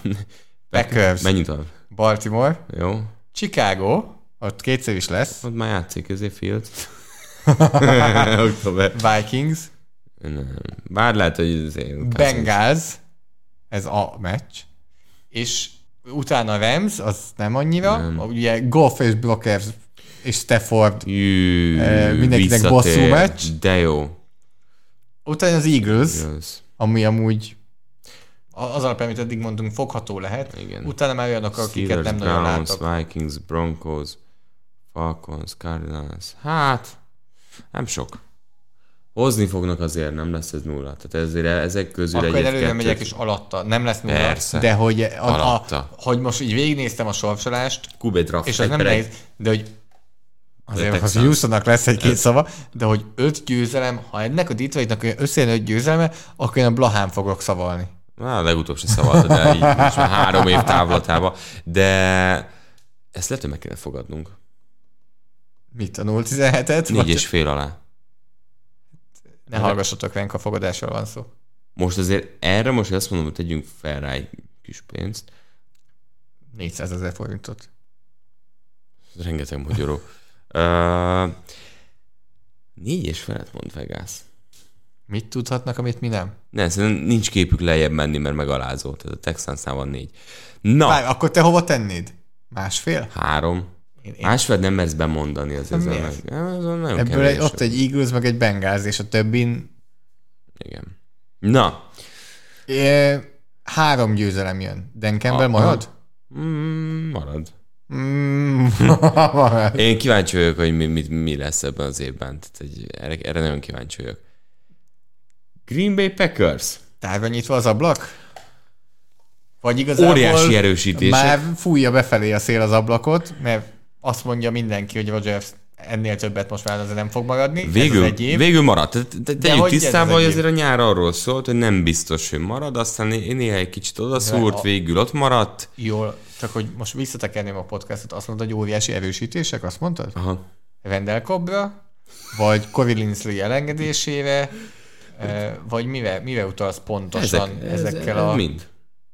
Brutális erősítések. Az, hogy Kevin King maradt, kezdő, elvileg. Amúgy például, na megint akkor a játékos énekből. Most magyarázzak, hogy miért. Képzeld el azt, miért nem hogy szezon utolsó meccse, teljesen tisztán tudod, hogy egy csapattársadon ment el a meccs, és így szembesétálsz fel az öltözőben. 5 hónappal később mondjuk. Mi történik? Attól függ, hogy milyen... kapcsolódó vagytok amúgy. Persze. De ez nem érzed azt, hogy egy kicsit ilyen...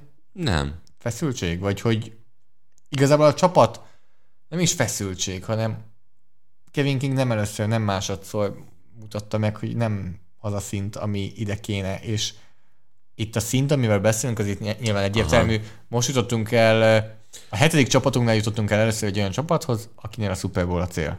Vagy nyilván a többinél is, de a Super Bowl érdekes, amit mondasz, mert ha most azt mondanák, hogy hoznak egy amerikai játékost, elmegy rajta az egész szezon, és következő évben is meglátom a csapatban, ja, az úgy fejlődésít. Mert az a dolga, hogy jól futballozzam. És de nehéz erre ráhúzni, ez egy sok minden volt. Tehát azért egy vezetőedző döntés. Nem véletlenül tűnt el az éterben Rodgers. Nem véletlen. Amellett, hogy a támadófal teljesen szétesik előtte. Tehát, hogy most van az, hogy kb. Az elmúlt, nem tudom, azért neki elég stabil volt a támadófal az elmúlt 5 évben, aki állandó kezdő volt. Billy Turner az egyetlen, aki maradt, és azért ő sem azt lehet mondani, hogy régi motoros. Még Bakhtiari, aki ugye sérült listán kezd. Igen. Elton Jenkins azért eléggé szépen beévett. Én a támadófalban amúgy Linsley hiányán kívül nem érzem azt, hogy óriási probléma lenne. Tehát Linsley-t elengedték, ha valaki nem fér bele a fizetési sapkádba, akkor azt mondja, hogy ez egy center poszton pont lehet. Ha van irányító, aki feljebb tudja vinni a támadófal teljesítményét, az Rodgers. Tehát, hogy ő ezt a vonalat mindenképpen erősíteni tudja. Hát meg erősítette az elkapó frontot is, mert meggyőzte őket, hogy Randall Cobbot visszahozzák. Ez milyen, amikor tényleg ilyen szánalom move-ként visszahozod a Texansba, onnan menekült konkrétan. Tehát szerintem felhívta sírva hajnaliket, akkor, hogy Aaron, nagyon rossz Rodgers nekem. azt gondolja, hogy Randall Cobb lesz az ő Gronkowski, aki már nem annyira jó, de azért majd, amikor kell, akkor megrázza magát. Igen, mert azért Adamsen kívül Valdez Scantling hullámzó, Lazar hullámzó. Belekérdezek, volt-e olyan játékos társad, akivel jóba voltál a pályán kívül, tudtad, hogy a pályán azért nem nyújt olyan teljesítményt, vagy nem tud olyan teljesítményt nyújtani már mondjuk, vagy lehet, hogy soha nem tudott, de hogy neked azért mégis jó volt, hogy ott volt a csapatban, mert hogy volt egy olyan kémia köztetek. Igen. Tehát néha hasznosabb egy olyan, aki tudod jó, hogy elkapás után nem 5-öt hoz, csak 2-t, de ott van. És mindig ott van, és ott is lesz. És én pont ezt hiányoltam a Packers elkapóknál, Adamsen kívül, hogy mindenki egy-egy nagy játékot tud hozni. Az összes ilyen. És kellett még stabilitás Adams mellé. Tehát Adams és Tanyan red zone-ban gyilkosak, és amúgy is, tehát emlékszünk tavaly miről szólt, Adams tényleg orvérzésig tömte labdával, de már odáig jutottunk, hogy arról szólt a Packers offense, Adamsnek hogyan adjuk a kezébe a labdát, és erről szólt minden játék szinte már. És egy sikúvá is vált egy idő után. Benne van a múltbeli dolog, tisztán látszik rendben a kapnál, de az is a Valdez Scantling és Lazar nagyon hullámzóak. De azért az offense nem féltjük. És a védelmet? Mert ugye a védelemben megint nem történt sok minden. Nagyon sokan azt várják, és a tavaly tényleg voltak előtoló jelek, hogy Rashan Gary szintet lép. Csóválod kicsit a fejedet. Én örülnék neki. Van honnan fejlődnie. Zadarius Smith pedig az első éves berobbanás után, amit a Green Bay első éves berobbanás után egy kicsit visszábesett tavaly. Igen, de ugye mindkét Smith visszaesett tavaly. Az első évük... Preston talán első évben se volt akkora durranás. De együtt nagyon dicsérte a kettőt. Gary szürke volt. Nagyon érdekes ez a csapat, mert ott van J.D. Alexander, akit imádunk. Daniel Savage, aki nekem még mindig nagyon bejön, Adrian Amos, aki átjött. Tehát összességében vannak nagyon jó alkotó elemek, és Mike Petin helyett Joe Barry a védőkoordinátor, tehát Petint leváltották. Igen, és hozták még Stokesot is cornerbackbe, tehát lehet, hogy azért King helyett majd szépen ő előrébb lép. A szokásos defensive back első körös választások azért itt ülnek, tehát itt 4 év alatt 3-szor defensive backet hoztak. Ez a csapat attól függetlenül. Nyilván, és amiről beszélünk, Rodgers a fedélzet, ez mindig Super Bowlért fog harcolni. 10 győzelemet mond Vegas. Szerintem fölötte lesz. Nehéz, de azt mondom én is, hogy fölötte lesz. Jó. Minnesota Vikings. Mennyire érzed valós témának azt, hogy irányító poszton bizonyos döntéseket befolyásol az, hogy valaki nincs oldva? Akár itt a Patriotsnál, Cam Newton, Hát a csapatalkotási fronton ez kell, hogy befolyásolja, mert gondolj bele, hogyha lenne egy játékosod, aki csak amiatt meg közeli kontaktusban van, ki kellene, hogy hagyjon 5 napot. És van egy másik, aki meg bármi történik, neki nem kell kihagyjon 5 És 5 napot, tehát az azt jelenti, hogy meccs utáni nap, tegyük fel, volt valami. Hát lehet, hogy meccs is. És meccs hétig nem játszik. És arra nem is beszélve, hogy a meccset is ki kell hagyni. Tehát ez bárki bármit gondol az oltásról, azt gondolom, hogy ez egy felelőtlen dolog csapattal szemben. És hogy Kirk Cousins nincs beoltva. De Kellen Mond sincs, azt hiszem. Hogy együtt kidőlt az összes irányító. Carson Wentz sincs, tehát irányítók azok úgy tűnik, hogy nem rajonganak ezért a dologért. Nyilván Minnesotában ugyanarról beszélünk, mint minden évben.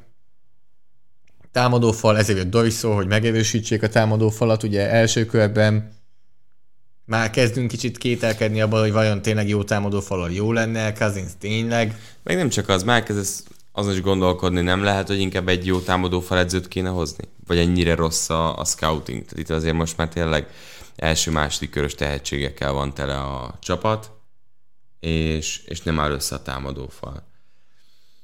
Ugye Irv Smith Titan megsérült, és a helyére cserélték Christopher Herndont a New York Jetsből. Óriási fantasy Smith sleeperem azért vissza fog még jönni a szezonban. Igen, nagy fantasy sleeperem. Delvin Cook is sleepered, akit megpróbálnál mondjuk a 10. körben elvinni? 10, az 10. kör, igen. Vagy a 10. pickkel, vagy még az is, ugye? Hát nálatok hogy volt a drafton? Mi volt a sorrend? Szerintem McCaffrey... Cook, Kamara? Nem, Cook harmadik volt. Te kit húznál a 3-ból? McCaffrey Cook Kamarából? Akármelyiket, 11. helyen választottam, úgyhogy nekem mindenáron jó lenne. Elsőként kell választanod. Cook. Bólogatsz. Hitetlenkedve bólogatsz. Én kamerát nem. Nekem ennyi. De az nem a játékos miatt van, hanem a csapat miatt. Hát igen, meg azt érzem, hogy valamikor ki fog jönni már rajta az idővasoga. És McCaffrey és Cookon, nem? McCaffrey-nek tavalyi év azért sérülés miatt az más helyzet, ő vissza fog még szerintem abból jönni. Cook még azért nem kamerát azért jobban el voltál használva, vagy azt gondolom. Ez csak ilyen megérzés. Tavaly Mike Zimmernek nem nagy szekunder szégyene, de nagyon-nagyon komoly szégyenérzete volt az alapján, hogy milyen védelmet látott a pályán. Többször is. Összességében sikerült ezen javítani, úgy érzed? Mivel? Azért jött Patrick Peterson, visszajött Everson Griffin, Devin Tomlinson a falban. Jött Bashard Breeland, tehát összességében amúgy ide történtek bőven változtatások. Nick Vigil. Igen, csak közben elvesztették Harris-t safety pozícióból. Patrick Petersonnál abba bízunk, hogy egy kicsit jót tesznek a környezetváltás, de láttuk, hogy nem a környezettel volt a baja, hanem azzal a lejátszott rengeteg évvel, ami a lábában volt.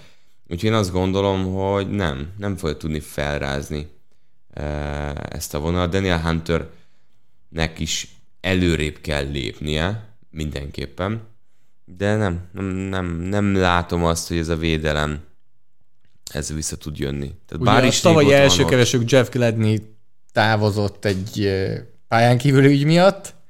Ja. Kendricks is régóta van, bár is régóta van ott.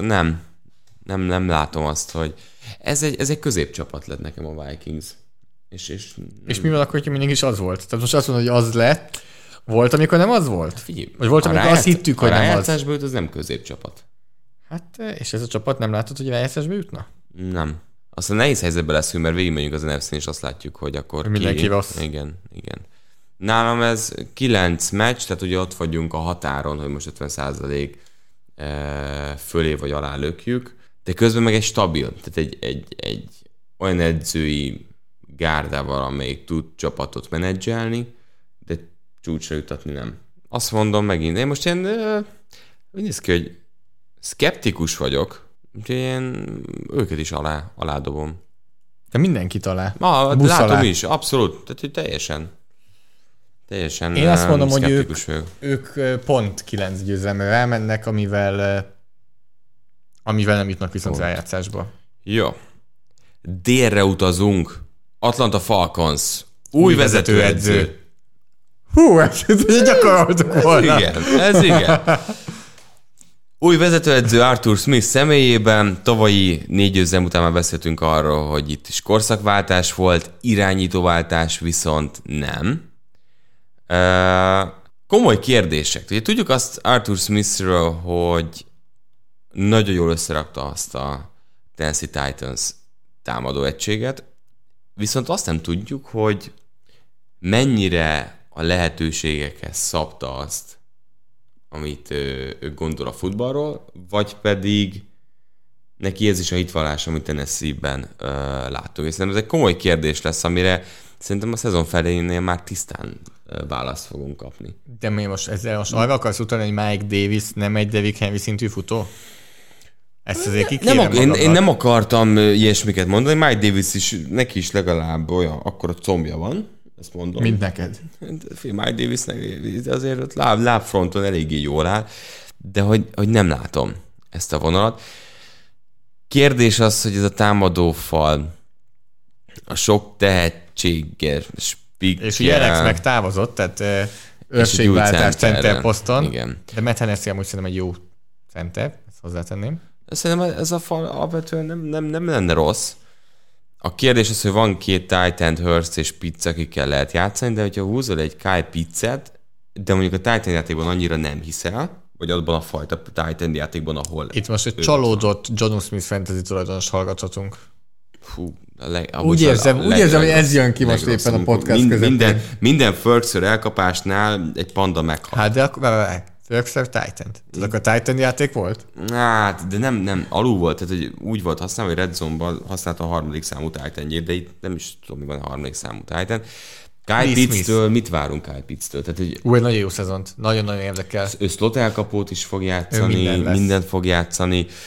Sokan már azt mondják, tehát van, aki már most mondjuk én Titan rangsorban beteszi őt a top 5-be az NFL-ben.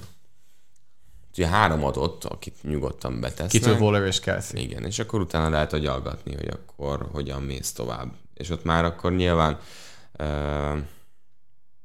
Hawkinson. Igen, Ravens Titans hírt. Mark Andrews. Igen, és akkor hát ugye Pittsnél nyilván az upside adott. És tök érdekes lesz az, hogy Calvin Ridley meglépi azt, hogy igazán első számú elkapóként tudja hozni azt, amit várnak. Ez szerintem amúgy egy óriási kérdés, mert olyan soha nem volt, hogy Julio Jones sérült lett volna, és emiatt Calvin Ridleynek első számúként kellett játszania, és hozott volna jó számokat, és jól teljesített volna. Tehát most először lesz olyan. Ez más. Más az, amikor Julio Jones ott van, igen, sérült, nem játszik, vagy beöltözik, egynél játszik. Most Calvin Ridley a csapatnak a kimondott sztár elkapója. Nem ugyanaz a kettő, mint amikor ott van Julio Jones, aki nem 100%-os. Folytatom mondjuk. Sajnos soha nem láttunk olyat, hogy ez a vezetőedző másik elkapóból kihozott volna maximumot, vagy talán annál is többet, és még nem is AJ Brownra kell gondolni, elég egy Corey Davisre gondolni. Nagyon érdekes az egyébként, hogy Corey Davisben mások mit látnak. Tehát, hogy nagyon sokan azt mondják, hogy film meg a Jetsben majd 1300 yard, biztos, hogy nem fog. Nem fogja azt hozni. De Calvin Ridleyből sem azt várjuk, hogy 900 yardos elkapó legyen, hanem itt a mérce, amiről belőjük. AJ Brown. Igen. Itt 1500-1600 yard, 10 TD. Tehát nem ez a szám, amit Calvin Ridleytől várunk. És ebbe azért lehet kérdés. Na de a védelem oldalán pedig, hát itt a Dan Quinn éra okozta sebek azért elég keményen a felszínre törnek. Nem tetszik? Mi tetszel rajta? Dion Jones. Jó, oké. Amúgy Dion Jones már nem tetszik? Vagy hogy vagyunk Dion Jones-szal most? Sem bajom vele, de hogy annyira gyenge körülötte mindenki, hogy ebbe azért ő is beleszürkölt egy kicsit. Itt a passietetés ugye az...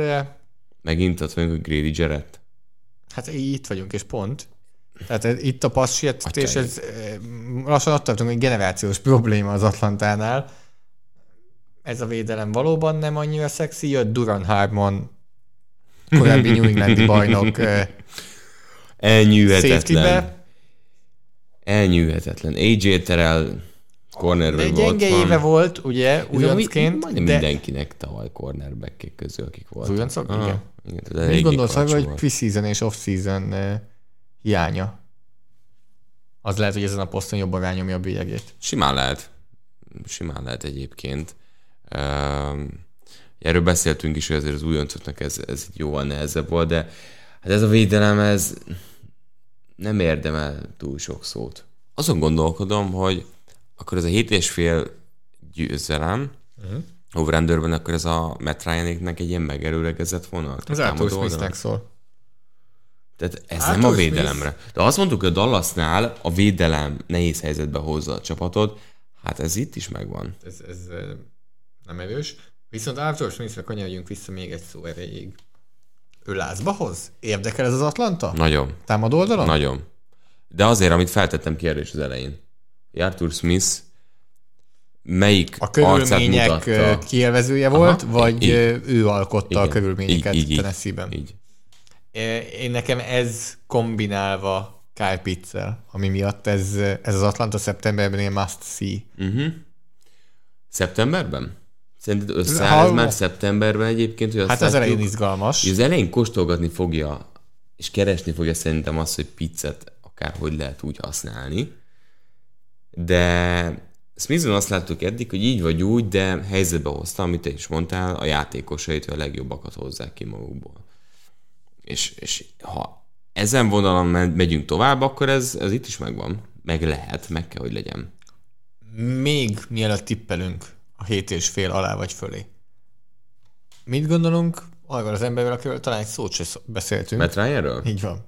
Vége felé éve nóta. Hát még azért pár évet le fog húzni, most már azért látszik, hogy a top 5-től elbúcsúzott. Egy jó kezdő irányító továbbra is. Ryan Tannehill az NFL-től elbúcsúzott, és aztán jött Arthur Smith, akivel a top 5-be becsúszott valahogy.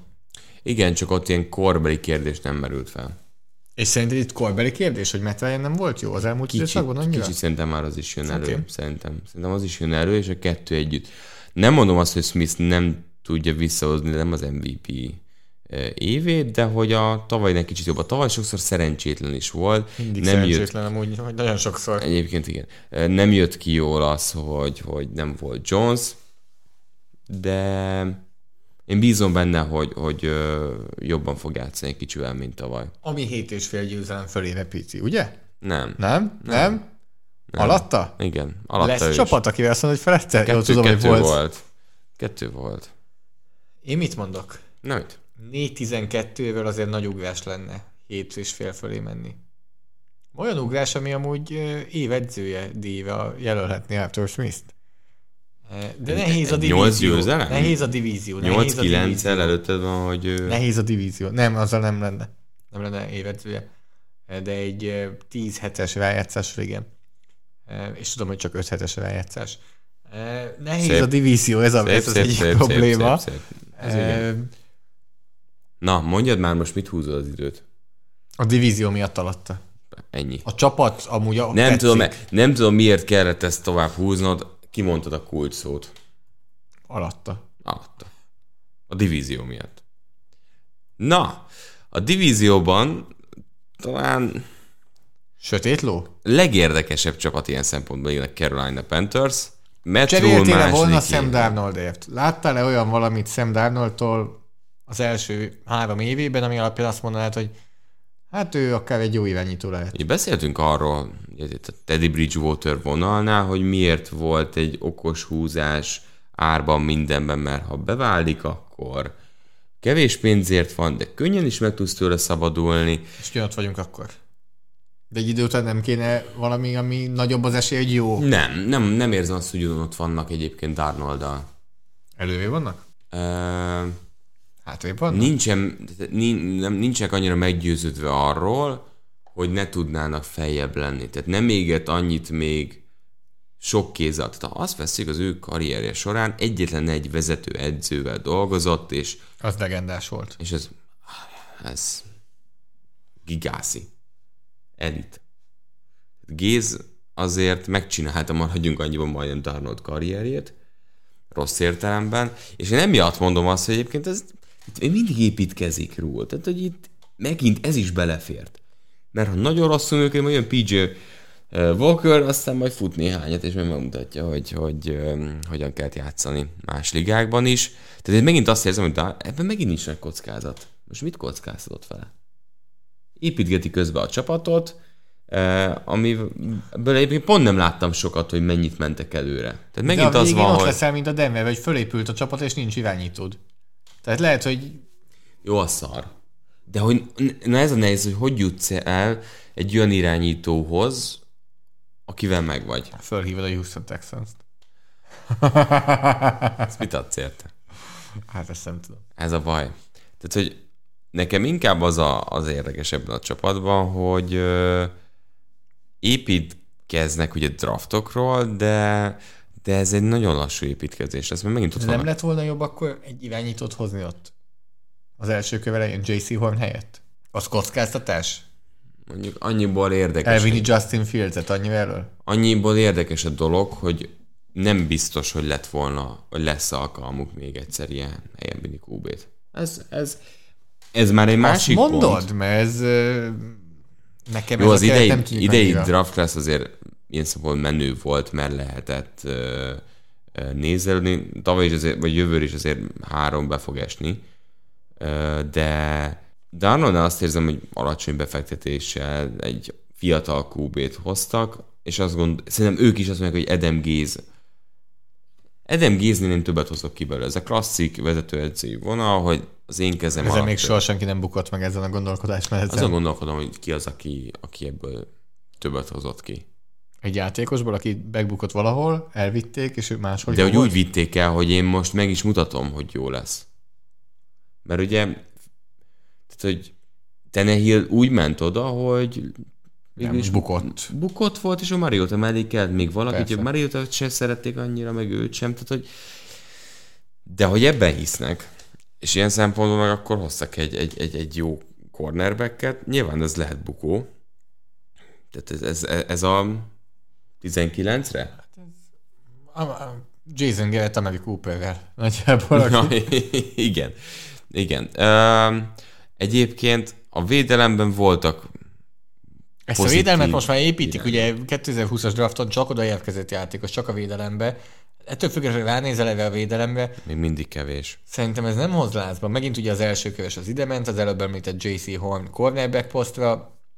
Jeremy Chin nagyon érdekes.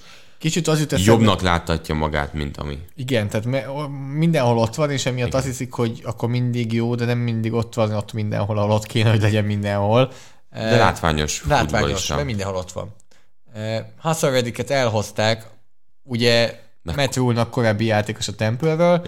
Tavaly nagy évet ment. Nagyon kíváncsi vagyok, hogy hol fogják használni, és úgy tűnik, hogy azért egy 4-3-as védelemben szélső linebackerben nem érzem azt, hogy az az ő posztja. Arizonában ugye éveken keresztül keresték, és végül megtalálták, aztán elengedték. Engem ez a védelem nem hoz lázba, Derrick Brown nem volt annyira rossz, mint amennyire vártuk volna tőle. Mert azt hittük, hogy inkább csak futásban lesz erős, de azért passz sietetésben is. Burns mutogatja azért magát. És Burns már azt mondom, hogyha nem a Carolina-ban játszana, akkor már sztár lenne. Igen. Tehát azért ő szépen. Grossmatos hát első éves kör. Tehát itt van fiatal, van, de egyszerűen tavaly is erről beszéltünk. Nagyon sok a másodéves játékos. Hogy itt jön az, amit beszélünk, hogy szintet kell lépniük ahhoz, hogy a Panthers is szintet tudjon lépni. Darnoldnak megvan minden lehetősége, hogy itt jól játszon ezzel a személyzettel. DJ Moore, Robbie Anderson maradt. Ugye Robbie Anderson-t ismeri? Igen. Évekból. És Terence Marshall-t hozták, plusz mondja nyilván, tehát ugye beszélünk arról, hogy az egyik elkapó távozott, ugye a futballteamhez igazolt. Én DJ Moore szeretem. És soha nem volt olyan elkapó, vagy nem volt olyan irányító, tehát Cam Newton nem játszott már akkor jól, Teddy Bridgewater nyilván más, a Kyle Allen időszakot azt próbáljuk elfelejteni, DJ Moore, és most sincs olyan irányító igazából, akivel meg tudnám mutatni azt, hogy ő mire képes. Marshall nekem tetszik, hogy az LSU egyetemről egy ilyen rövid útvonalakat futó, slotban dolgozó elkapóként nekem tetszik ez az opció, de a támadófal az... Tehát amikor Cameron Irving a baloldali tackle-öd, és ezt te komolyan gondolod, hogy kezdő tackle csinálsz Cameron Irvingből, akkor ott óriási bajok vannak. Tehát az egyik legnagyobb baszról beszélünk. Az egész támadófal azért ez ilyen kukázott vonal mindenhonnan. De várj, akkor mit építettek?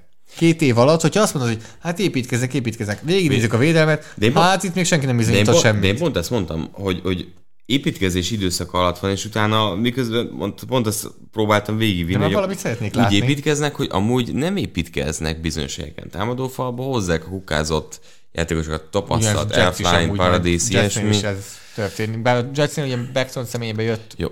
Azért azt se felejtsük, hogy nagyon mélyről mennek, tehát hogy nagyon gyenge volt a keret, de meglátjuk. Nem, és ezért érzem ezt a QB vonalat ott, hogy most ide hoznád tényleg az értékes QB-t. Jó, de akkor ez egy más megközelítés. Nem tudom. Ez egy nagyon nehéz kérdés. Irving gáz. A többi része az... Tehát nagyon mélyről kezdesz, és hozol egy belső védő falembert, aki az inkább futásra jó, és hozol egy cornerbacket. És erre költözöl az első köves pikkéret. Igen, és azt mondom, hogy Matt Rule, és szarba is várat építek. Hát kíváncsian várom, hogy ez 2021-ben összejönne. Én azt mondom, hogy 7,5-nek kevesebb győzelem jön össze. És őszintén megmondom neked, tehát ugye tavaly 5-11 volt a Panthers, értem, hogy egyel több meccs van. Én nem látom, hogy miért szereznek több győzelmet. Tehát nem, hogy a 7,5, én az 5-nél se látom, hogy ez miért lesz sokkal följebb. Vagy miért lesz följebb. Nem látom azt, hogy ez mitől 7,5 Vegasnál. Gyenge sorsolás, de a divízió erős.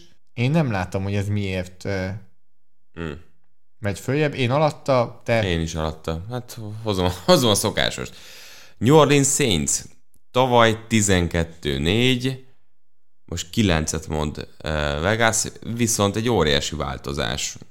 Azért. Igen? Tehát ugye, de várj, tehát az elmúlt másfél évben szapultuk folyamatosan Drew Brees, most meg akkor azt mondjuk, hogy hát... Nem, azt mondjuk, hogy óriási változás. Oké, csak hogy ebből beszéljünk, erről szeretném, hogy beszéljünk. Tehát a csapatnak azért az arca elment. És egy nagyon komoly vezért vesztett a csapat. PJ Williams még ott van.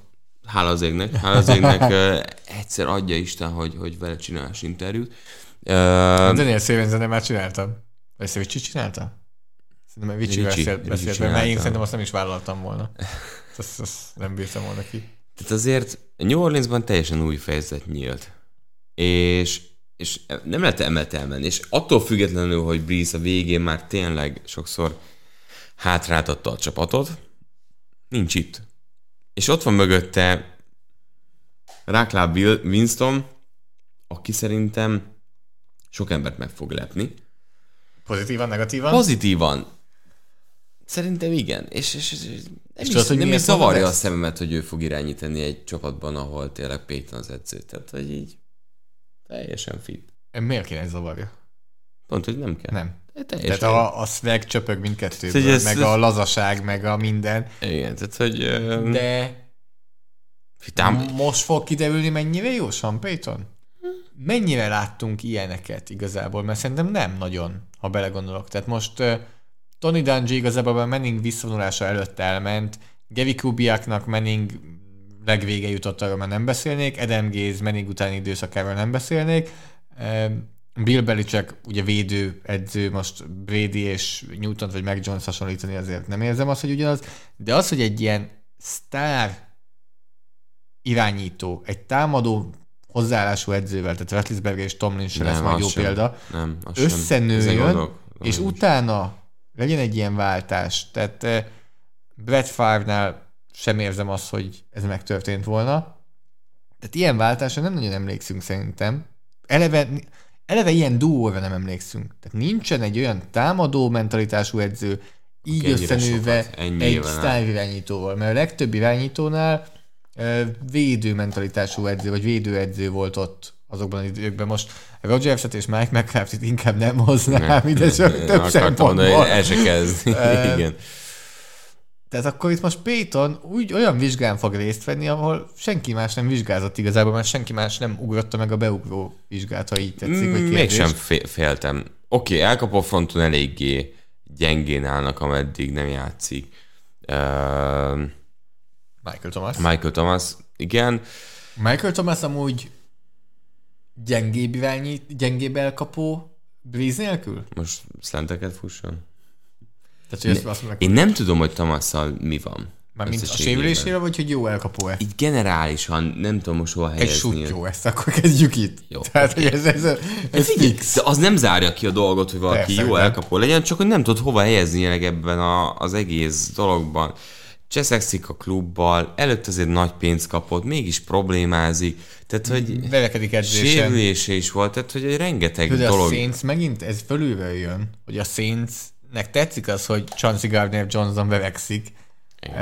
Ez teljesen igaz. Tehát, hogy ebben a csapatban megint csak oda tudok viszonyulni, hogy swag. Hát a Teddy Bridgewaternek a biciklis ünneplései az öltözőben. Hát, Jézusom. Hát mennyire jó volt. Jézusom, ez világi tróger volt.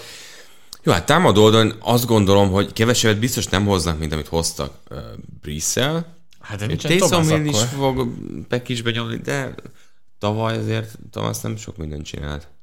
Nincsen Jared Cook. Nincsen Emmanuel Sanders. De tudod, ki van? Taysom Hill. Mint? Minden. Minden. Svájci a támadók... A svájci bicska, azt imádom. Akkora sértés. Hát, én még nem tudom, hogy ez miért jó egy svájci... Próbálj már bárki bármit csinálni egy svájci bicskával. Hát vagy olyan szituációban, amikor mást alkalmazhatna.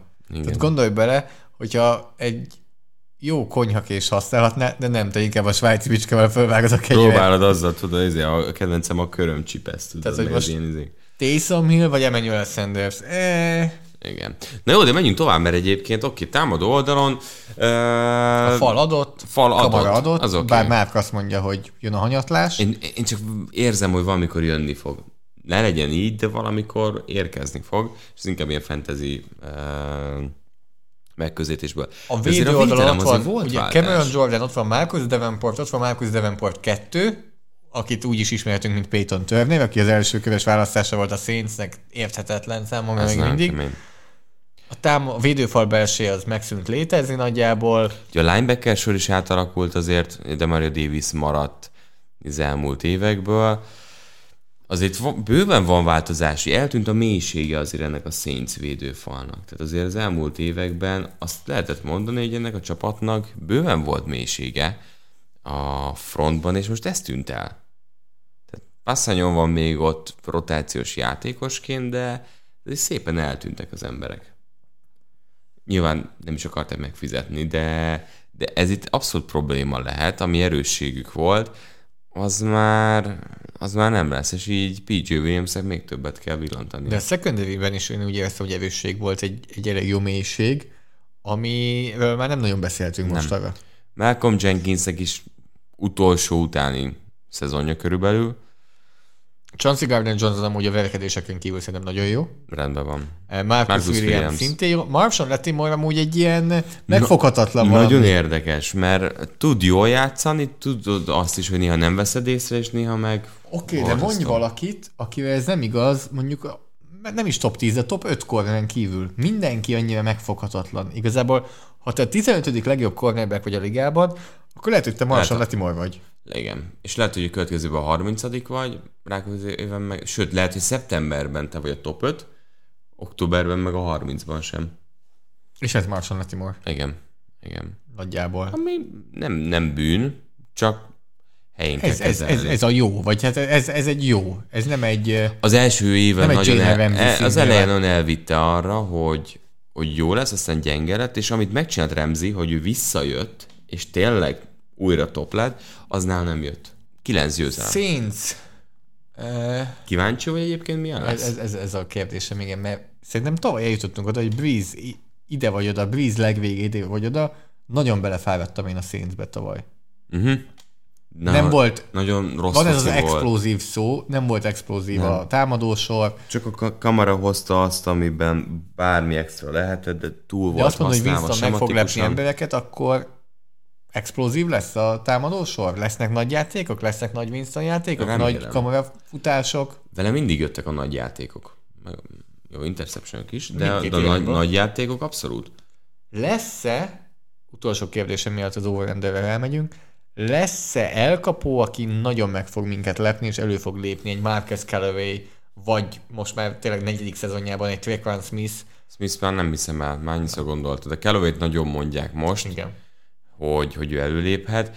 Hát ugye arról nem beszéltünk, hogy azért beszélünk ezekről az elkapokról, mert a New Orleans annyira a fizetési sapkán túl volt, hogy mire vissza tudták küzdeni magukat, hogy a keret megmaradjon, addig nem volt mozgásterük. Hát igen, ezért kell megfizetni az értékes gárdokat. Fúha, igen. Okay. Gyászosan beszélünk itt a 2020-as szezonról, miközben egy 12-4-et azért oda tettek, amúgy Andrew Speedre gondoltunk, hogy miért kellett megfizetni, de ez egy más kérdés. Tehát 12-4-et összehoztak, Vegas pozitív mérlegre teszi őket 9-8-ra. Fölötte lesz. Márk, de mindegyikre alattát mondasz. Fölötte lesz. Elment Breeze. 10 hét. Sérült Michael Thomas. Nincsen védőfal mélység. Az első 2 az tavaly igazából így volt. Igen, védőfal mélység nincs. Secondary mélység nincs.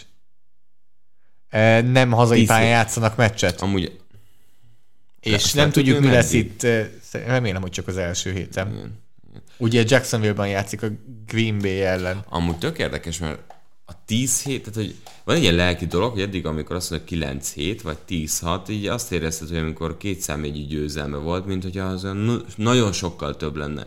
Így azt mondod, hogy 10 hét, vagy 9-8, 9 az olyan épp hogy csak fölötte van.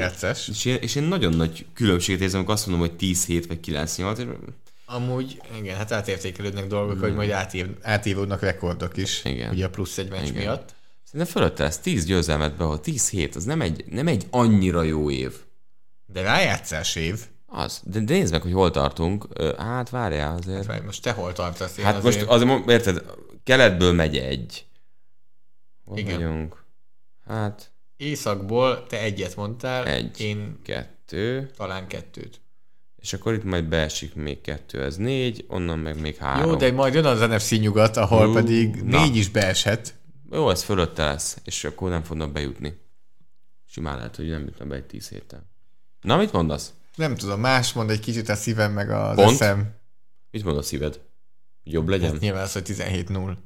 Ennyire? Nem. De nem Sean Payton miatt. Tehát Sean Payton annyira akarom, hogy tényleg megmutassa, hogy ő mennyire fasz a gyerek, mert Sean Payton szerinted ő van Hall of Fame-ben jelenleg? Persze. Igen? Jó. Na, nekem... Amúgy, hogyha Andy Reid van, akkor ennyire a Sean Payton is, mert egy Super Bowl és generációs edző. Tehát, hogy tényleg végig ott volt. Ja, hát Andy Reidnél talán... végig ott volt, egy évet eltiltották. Hát jó. Nem, szabadságra ment. Középsuliban edzett. Kicsit nehéz időket élt meg. Mondjuk Andy Reidnél azért 2 csapattal is azért tud Super Bowl-t játszani, de ez nem beszél. Legyen pont 9. Pont. Ja. Pont 9. Tampa Bay Buccaneers. Hát figyelj, nem sok mindenről kell beszélni. Igen, tehát én azt ugyanaz akartam, a csapat. hogy soroljad föl egy szíves a távozókat a Most kezdőből. Tehát... Csöndben itt ülünk. Nagyon érdekes. Ilyet én még nem láttam, hogy egy csapatot ennyire egybe tudta tartani Super Bowl után. Tudtak erősödni egy kis hát nem, hogy Super Bowl után bármilyen szituációban. Drafttal tudtam még egy picit erősödni is, és nem tudsz egy nevet mondani tényleg, akit elvesztettek volna, és ott lett volna ebben a csapatban valamennyire is meghatározó módon. A második legmagasabb over-under az egész NFL-ben. Nem fogom lelőni, hogy ki a legmagasabb, de szerintem ki lehet találni. Viszont akkor beszéljünk a csapatról, hogy igazából ide be kéne vágni, amit mondjuk tavaly rájátszás közben mondtunk erről a csapatról, mert tényleg ez ugyanott vagyunk. Na, hol bukhatják el? Inkább beszéljünk erről. Ugyanaz a csapat, ugyanaz a recept. Ami egyértelmű számomra, hogy ez, jó, Brady korra az ott a kérdővel, de hogy ez, amiket eddig mondtunk, ez azt jelenti, hogy erősödött a Tampa Bay. Mert tavaly ez a Tampa Bay úgy volt olyan, amilyen, hogy nem volt nyár, nem volt off-season, nem volt pre-season, ahol össze tudtak szokni, és így is Super Bowl nyertek egy összeszedett csapattal, tehát, hogy jobb szituációból fut neki a Tampa Bay. Nyilván, és tudom, hogy nagyon sok hallgatónk már levágta a körmét, de hát ha most nem hangzik el, akkor soha nem fog elhangozni az, hogy a kontinuitás olyan szinten megvan a Tampa Bay Buccaneers csapatában, és ez erősíti a csapatot. Vagy hát ezt most én mondom minden kívülről, de már szerintem ezt meg fogod tudni erősíteni, hogy teljesen más úgy nekifutni egy szezonnak, hogy ugyanaz a 10 ember van körülötted a huddle-ben, mint az előzőben, és tudod, hogy nem kell elmagyarázni új dolgokat, hanem csak építkezel arra, ami addig megvolt. Igen, hogyha ennyire tisztán, szárazon a foci részét nézzük, akkor így. Ha nézzük a mentális dolgot, és szerintem itt van a különbség, egy csapat, amelyik bajnok lett, és egy ha te elmész ebbe az irányba, nagyon mérges leszek veled. Miért? Nem kell vele foglalkozni? Szerinted a játékosoknak nincs agya? Milyen olyan edzőtáborozni, amikor bajnok vagy utána, elmenni kondizni, amikor bajnok akarsz lenni? Hát szerencs, hogy egy ilyen zöldfölű irányítójuk van, aki nem hívja fel ezekre a figyelmet, aki nem nagyon-nagyon fegyelmezett, aki nem szidja le az összes csapattársát, a bármilyen nem tapasztal. hallgattál végig a sztoriban, mert türelmetlen voltam, ami ugye sose volt rád jellemző. Nem tudom, mire gondolsz. Igen. Tehát, hogy ha van dolog, ami nagyon megnehezítheti a csapat dolgát, az az, hogy ők most bajnokként kezdenek egy szezonnak, ami teljesen más. Tehát saját tapasztalatból is, és nyilván más az, hogy profi szemlélet vagy amatőr, de maga az elme, a pszichés része, abban van párhuzam mindenhol. És nagyon más az, amikor az van, hogy meg kell mutatnom, hogy én vagyok a legjobb, hogy még mindig én vagyok, és hogy rászolgáltam, vagy az, hogy én akarom legyőzni azt, aki a legjobb volt tavaly. És ennek a csapatnak sokkal nehezebb dolga lenne, hogyha, és akkor most itt teszem be azt, hogy mondtad, hogy nem Brady lenne az irányítója, aki hányszor tanulta meg, és tudja, és tanítatta, és vitte tovább a játékostársain, hogy hogyan legyen a következő évben ugyanolyan motivált a csapat, mert azt mondja, hogy ember, egyszer akarsz király lenni, vagy kétszer. Haltatlan akarsz lenni, vagy csak egyszeres bajnok. Tehát, hogy nem véletlen az, hogy minden játékos itt maradt. Tehát ez egy egyértelmű üzenet, hogy ez a csapat mentálisan baromi erős. Nem azt mondom, hogy ezek főcsoport döntött játszák. Egyáltalán nem biztos. De az arra való törekvés, az a szándék, az teljesen egyértelmű üzenet. Hogy itt nem az volt, hogy bajnokok akartunk lenni, jöjjön a nagy pénz, hanem a csapat is megtett mindent, hogy maradjanak azok a játékosok. Éhesek még mindig, és meg akarja mutatni, hogy ez sikerülhet kétszer is. Hát meg egyéni szinten azon gondolkoztam, amit mondtál, teljesen egyetértek, tulajdonképpen Brady eddig is ezt csinálta, egyéni szinten, hogy ő neki nem az volt most már az elmúlt 3-4 évben a cél, hogy mutassam meg, hogy én vagyok a legjobb irányító, hanem hogy meg kell mutatnom, hogy még mindig jó vagyok, még mindig szó. Igen. És hogy ő neki a mentalitás eddig is ez volt. Az, hogy ez párosul a Super Bowl, az nyilván ez nem egy rossz dolog, de hogy eddig is ő benne egy kicsit ez lehetett. És hát láttuk előszezonban azt a kevés snappet. Ha motiváció kell. Ja, igen, mondjad. Hát ez megmutatta, hogy valószínűleg rendben lesz, és hogy Godwin is... Hát mert ez a kérdés amúgy, tehát ha van olyan játékos, és mindig mondjuk, hogy a preseason semmit nem jelent, de ha van olyan játékos, akinek valamelyes jelentett, az Brady, és úgymond az idősebbek, mert fizikai dolgokat ott megláthatsz, hogy még tud passzolni, még ki tud mozogni a zsebből, még el tud mozogni nyomás elől, tud passzolni. Amúgy meg, hogy motiváció kell ennek a Tampa Bay Buccaneersnek, akkor tudod, hogy mit ajánlanék? Hogy a januári podcastjainkat küldjük el Devin White-nak, meghallgatja, és szerintem az elég motiváció. Hogyan tud még jobb lenni? Hát csak utána ne beszélgessünk vele. Az ellenfel ennek a csapatnak a korosodás? Brady, Gronkowski, Antonio Brown, és nyilván ebből az egyikük az, aki kulcsfontosságú, de akkor mondhatom Levante Davidet, mondhatom Damokungsut, mondhatom Jason Pierre-Pault. Idén még nem. Bradynél sem, de... Nem, most tökre nem érzem azt. Ők most, vagy azt érzem, hogy nagyon gyorsan elmentek. Igen. Mondhatnád Pierre-Paulra, igen, Golstonra, Sue-ra, mert szóval én mindenkire mondhatnád, csak valahogy pont amiért mindenkit maradt. Ez egy kicsit... És mi van akkor? Tartósította őket. És most ne hallgassa a többi NFC dél rajongó, vagy NFC csapat, vagy akár többi csapat rajongó se annyira. Mi van akkor, hogy ez tényleg az az év, mert mindig hallunk, ez tényleg az az év, amikor összeáll a dolog O.J. Howardnak. De jó lenne, Istenem. Ugye hát lebegett a trade. Ugye tavaly az első néhány meccs, hogy nem volt rossz. Tehát, hogy voltak TD-k, yardok, tehát jól működött, aztán megsérült. Azért ez a... Tristan Wirfsnek második éve. Ez jól néz ki. Tehát nézzek, Godwin, Evans, Antonio Brown, még úgy is, hogy legyen pár állás. Howard, Scott Miller, Cameron Brate is még szituációkban. Tehát, hogy atyaik. Tyler Johnson ott van még 5. számú elkapóként. Tehát, hogy ez nagyon kemény. És akkor még hoztak még egy elkapót. És hoztak ugye első körben még egy szélső passértetőt, egy olyan posztra, ami eddig is, ami kis túlzással a Super Bowl-juknak az egyik fő kulcsa volt, hogy Jason Pierre-Paul és Shaq Barrett ennyire jó volt. Terror. Shaq Barrett maradt, Antoine Winfield szintén másodéves lesz, ami azt sejteti, hogy még jobb. Todd Bowles maradt, Byron Leftwich maradt. 12 pont. Nagyon magasan van. Én tudom. Beszéljük meg, hogy 17 ugye a max, tehát hogy ez egy fontos dolog. 12-4 lett volna ugye korábban, az már necces. Azt mondtuk ugye a Caroline-nál és az Atlantánál, hogy Atlantánál mondom azt, hogy nehéz a divízió, és ezért ennek a Tampa Bay keretnek ez a divízió nem nehéz számomra. Tehát, hogy az Atlanta, ahova el akarna érni ahonnan, ahhoz nehéz a divízió. Ennek a Tampának én szerintem ugye tavaly a New Orleans-t úgy verték, hogy azt rossz volt nézni a New Orleans-nak mindkét meccsen. Én azt mondom, hogy akkor ez valahogy fölötte lesz. Fölötte? Szerintem pont. Én azt mondom, hogy még a fölöttét is bevállalom, és hát akkor tényleg... 13-4 is még... Akkor Bradynek egy külön Hall of Fame-et nyitunk? Vagy akkor mi lesz most már? Tehát, nem tudom. Mert korábban emlékszem, ez vicc volt, hogy Brady 2 külön időszakban is, tehát a térdsérülése előtt és a térdsérülése után is Hall of Fame karriert futott be. De most már ott tartunk, hogy 3 külön időszakban is, hogy szétbontod, igen. Akkor hírességek csarnokából beválaszthatnád Brady 1-et, Brady 2-t és Brady 3-at. Teljesen szürreális az, amit csinál. És mennyire jó csevéi voltak, ugye? Tehát például volt egy olyan, nem tudom, emlékszel, Cliff Kingsbury-nek hívták, aki a csevéje volt Tom Brady-nek, nem tudom, hogy rémlik-e.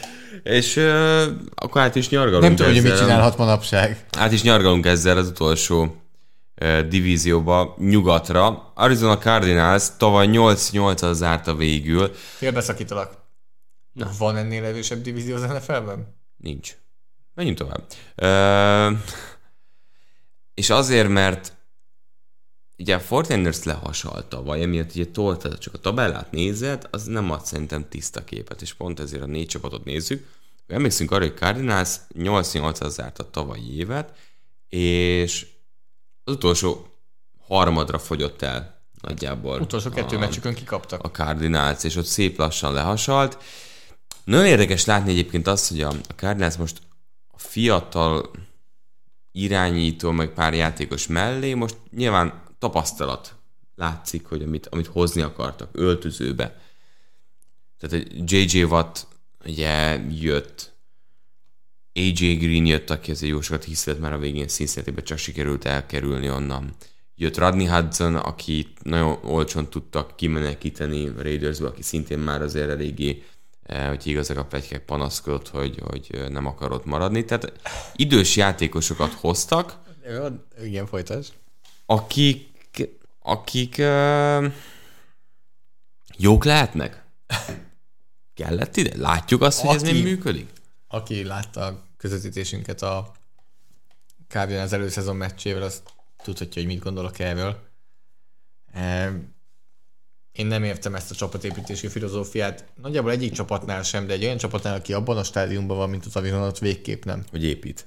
Hát fölfele kéne, hogy mennyi. Sőt, ez egy hosszabb távú projekt még. Tehát ez nem egy idei Super Bowl, ez egy 2-3 év. És akiket hoztál, 3 év múlva sehol nem lesznek. Nem, hogy nem lesznek hasznosak, de sehol nem lesznek, ahogy te is mondod. És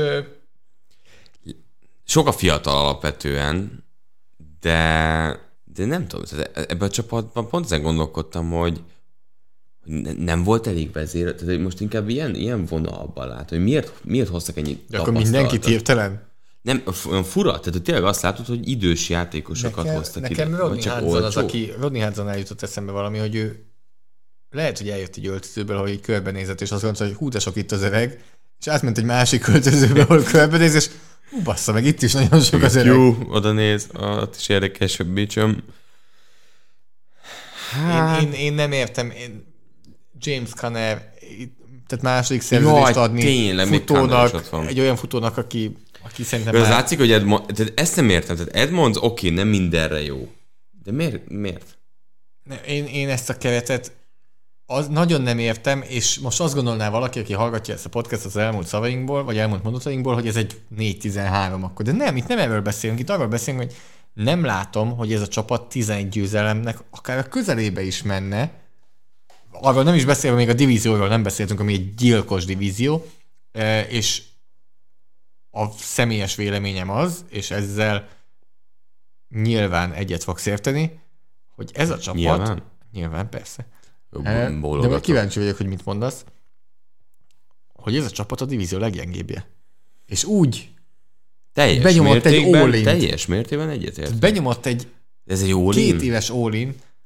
Ez egy all-in. A.J. Green, jelenleg ez egy all-in? Persze, hogy all-in, mert elveszi a helyet mástól. Tehát amit most itt tölt A.J. Green, amit most itt tölt J.J. Watt, amit most itt tölt Rodney Hudson, az elveszi az időt valakitől, akit be tudnál építeni a csapatba, mert abból az lesz, hogy elmegy mondjuk 2 év múlva J.J. Watt, elmegy mondjuk 2 év múlva Rodney Hudson, elmegy 2 év múlva James Conner, annyi se kell, elmegy 2 év múlva A.J. Green, és akkor újra be kell építened valakit, és a nullával indulsz. Inkább most indulj a nullával, és 2 év múlva legyél a toppon. Ez egy tök nehéz kérdés, tehát hogy hogyan maradj úgy fejlődésben, hogy a játékosok húzzák fölfelé egymást, és egyre jobbá váljon a csapat. Ugye az a kérdés, hogy ezek közül melyek azok a posztok, amit könnyen tudsz pótolni. Tehát amire azt mondod, hogy igen, 2 év múlva kihullik, de hogy könnyen hozod a helyére az ember. J.J. Watt igazából ilyen szempontból az volt, hogy szerintem ő az nevek közül, hogy elérhető. Hozzuk el. Jó csávó, azért még mindig tud focizni. Nála ezt érzem. Greennél, nekem ő nem áll össze. Tehát nekem a Green vonal az, ami nem. Ennyi erővel akkor már jobb sztori lett volna. Igen, azt értem. Ennyi erővel A.J. Greennél jobb sztori lett volna, és nagyjából lehet, hogy ugyanott lennének. Lehet, hogy Fitzgeraldnak adni még egy évet. Hát ő ráér. De azt mondta, igen. Azt mondta, igen, hogy ő ráér. Hát mondjuk Isabellának nem kellett volna besülnie. Az tény, hogy kellett elkapó. Tehát ez tök egyértelmű, hogy nem... Tehát, hogy Kirk, hullámzó, hát Hopkins... Hát Rondell Moore jött a... Tehát onnantól, hogyha A.J. Green, és akármennyire szerettem A.J. Green-t, és A.J. Green egy nagyon-nagyon jó elkapó volt, ha A.J. Green 2 snappet is elvesz Rondell Moore-tól, az 2-vel több, mint amennyi kéne. Ja, igen. Kicsit olyan érzésem van, hogy ez Steve Keimnak és Cliff Kingsburynek ilyen meghosszabbítása a szerződésnek, hogy ezzel a csapattal be fogunk jutni a rájátszásba, amúgy mondom, ebben a divízióban nem garantált. Ha nem jutna be Kingsburynek probléma, én nem látom, én nem érzem azt, hogy ott most én érzem. Kérdő. Igen? Én nem. Valamiért nekem ez itt ilyen nagyon stabil, ezért nem, hát de pont ez nem a áll baj, össze. hogy egy Murrayvel fölfelé kéne, hogy menjenek, nem hogy stabilnak lenni. De nem, a munkája stabil. Ja, a munkája stabil. Murraynél ugye az elmúlt évben azért a sérülés, kevesebb beszéltek róla, de látszódott. Földbe áll a Los Angeles Rams, megsérül a San Francisco irányítója, és így nem jutok be a rájátszásba tavaly ezzel a kerettel. Akkor szerintem Kingsbury bajba van. Tavalyi év? Igen, most a tavalyi évre gondolok. Sérült ott Murray, tök egyértelmű. Teljesen egyértelmű. Tehát az a minőségben visszaesés, ami hozta. Az viszont abban igazad van, hogy a Murray idén is így játszik, akkor már más lehet a dolog. De az biztos, hogy Kingsbury azt a fajta izgalmat, amit vártunk tőle, hogy hoz, azt nem. Az semennyire nem hozta el az NFL-be. 8,5. Vegas. Hát, amit elmondtam az előbb, az alapján ez könnyű. Teszem hozzá, hogy másféllel a többi csapat alatt vannak a fogadóirodáknál. Tehát a divízióban. Oké, beírtam. És így is a EFC, vagy az NFC kelet egyik legmagasabbja lenne, a 8,5, de ez nálam alatta. Tehát én ne legyen igazam, de nálam az Arizona az egyik legnagyobb csalódás jelölt. Ami most megint ebben akár fogadhatunk is egy sörben, hogy szerintem Cliff Kingsbury jövő ilyenkor már nem lesz ott. Na. Fogadhatunk benne. Fogadtunk. Jó. Szerintem marad. Rams. Na, ha már all-in. Jönnek a nagy lovak. Na, itt az all-in. Ez all-in?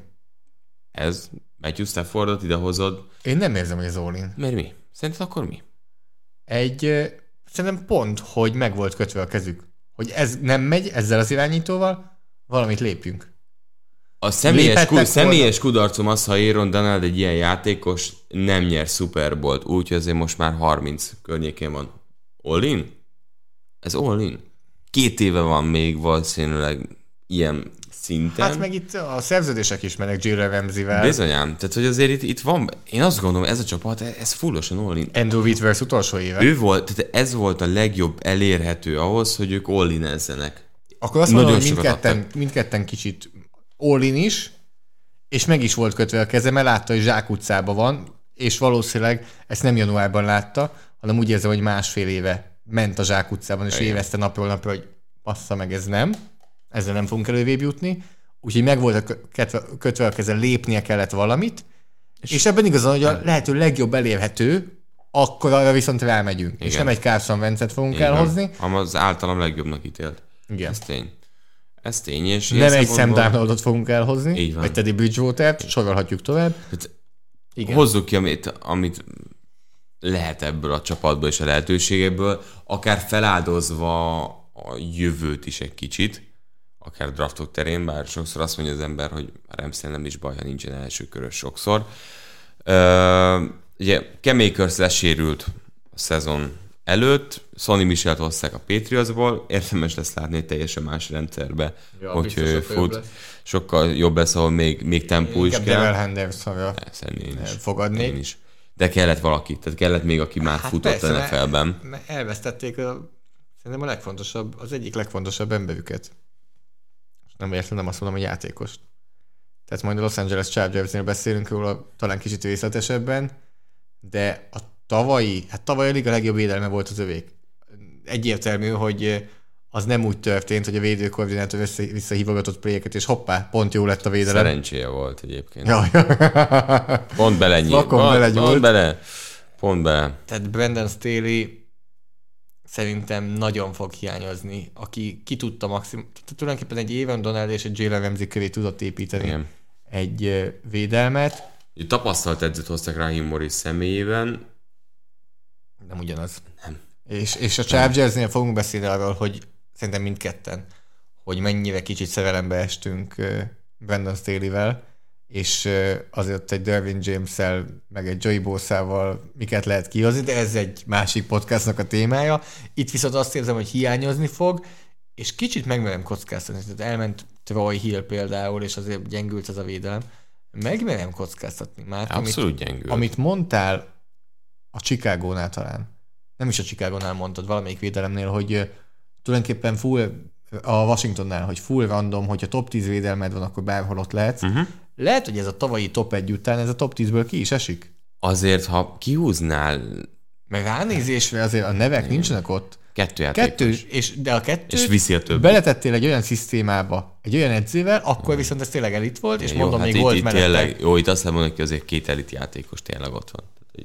Nagyon elit, tehát megkockáztatjuk, hogy sőt, nem kockáztatás, pontosan, pozícióban a legjobb, de ehhez kellett az a rendszer és az edző, aki modern filozófiával a legjobb helyzetbe hozta ezt a 2 játékost. Nem vagyok benne biztos, hogy ez meg lesz idén is, sőt, és szerintem ez a védelem ki fog esni a top 10-ből, viszont Jared Goff helyett jön Matthew Stafford. Ha már All-in-ről beszélhetünk, akkor beszéljünk Deshaun Jacksonról, aki kap egy esélyt Sean McVay-től, hogy talán a lovaglóizma egyben marad. Hát igen. És kelleni is fog, mert Rob Woods oké, Cooper Cupot szeretjük, de egyértelműen hát ha van áldozat Goff teljesítmények, azt gondolom, hogy Cup. Tehát, hogy tőle egy jóval jobb szezont lehet várni. És hát Matthew Stafford érdekes, mert rengeteget szítek edzőtáborokban, hogy nagyon gyengén teljesít, és hogy nem úgy működik, meg kell szokni a rendszert. Hát kíváncsi vagyok. Nincs előttem az, hogy ne legyen jobb, mint Goff. Tehát egyszerűen nem tudom elképzelni. A 2018-as Goffnál is? Hát jó. Hát az... Emlékszel a Vikings elleni meccsről? Lehet, hogy nem, az egy éjszakai meccs volt. Én azért emlékszem, mert én kommentáltam. Volt a Vikings egy csütörtökes az, amit nagyon sokat dicsértél. És mindenki, tehát az egyik legjobb irányító teljesítmény, mint valaha láttam kb. Annyira pontos passzok voltak. 4 touchdownja volt talán azon a meccsen. De én is azt gondolom, hogy Stafford jobb kéne, hogy legyen, mint Goff. És ha nem lesz jobb? Itt nem fogok megszólalni, nem fogok válaszolni ebbe a kérdésre, nem is fogok belegondolni ebbe a kérdésbe. Nem, ennyire... Vagy McVay, azt gondolod, hogy bajba lehet McVay? Bajba lehet? Nem, McVay nagyon nem lehet bajban szerintem. Jó. És például azért nem, és ez egy kulcsfontosságú dolog, hogy az első sikere utáni bukás után meg tudott újulni. Ez igaz. Tavaly. A támadófal tavaly nagyon jót lépett előre. Futási sémák voltak. Elengedték azt, ami nem ment, amikor több játékos is távozott a belső 3-asból, úgyhogy abba tudta fejlődni. A Havensteinnek nagyon rossz szíve volt abban az esztendőben, hogy mindenki visszaesett igazából, és abból jöttek vissza. De tényleg ebben igazán, hogy ez a vége. Tehát itt Whitworthnek utolsó éve, Deshaun Jackson reméljük, hogy utolsó éve, és attól félünk inkább utolsó 2 hete, ami után megsérül és vége az egésznek. Ilyen szempontból sajnálom egy kicsit, hogy Troy Hill távozott, sajnálom egy kicsit, hogy John Johnson távozott, tehát abból a secondaryből azért vesztettek embereket.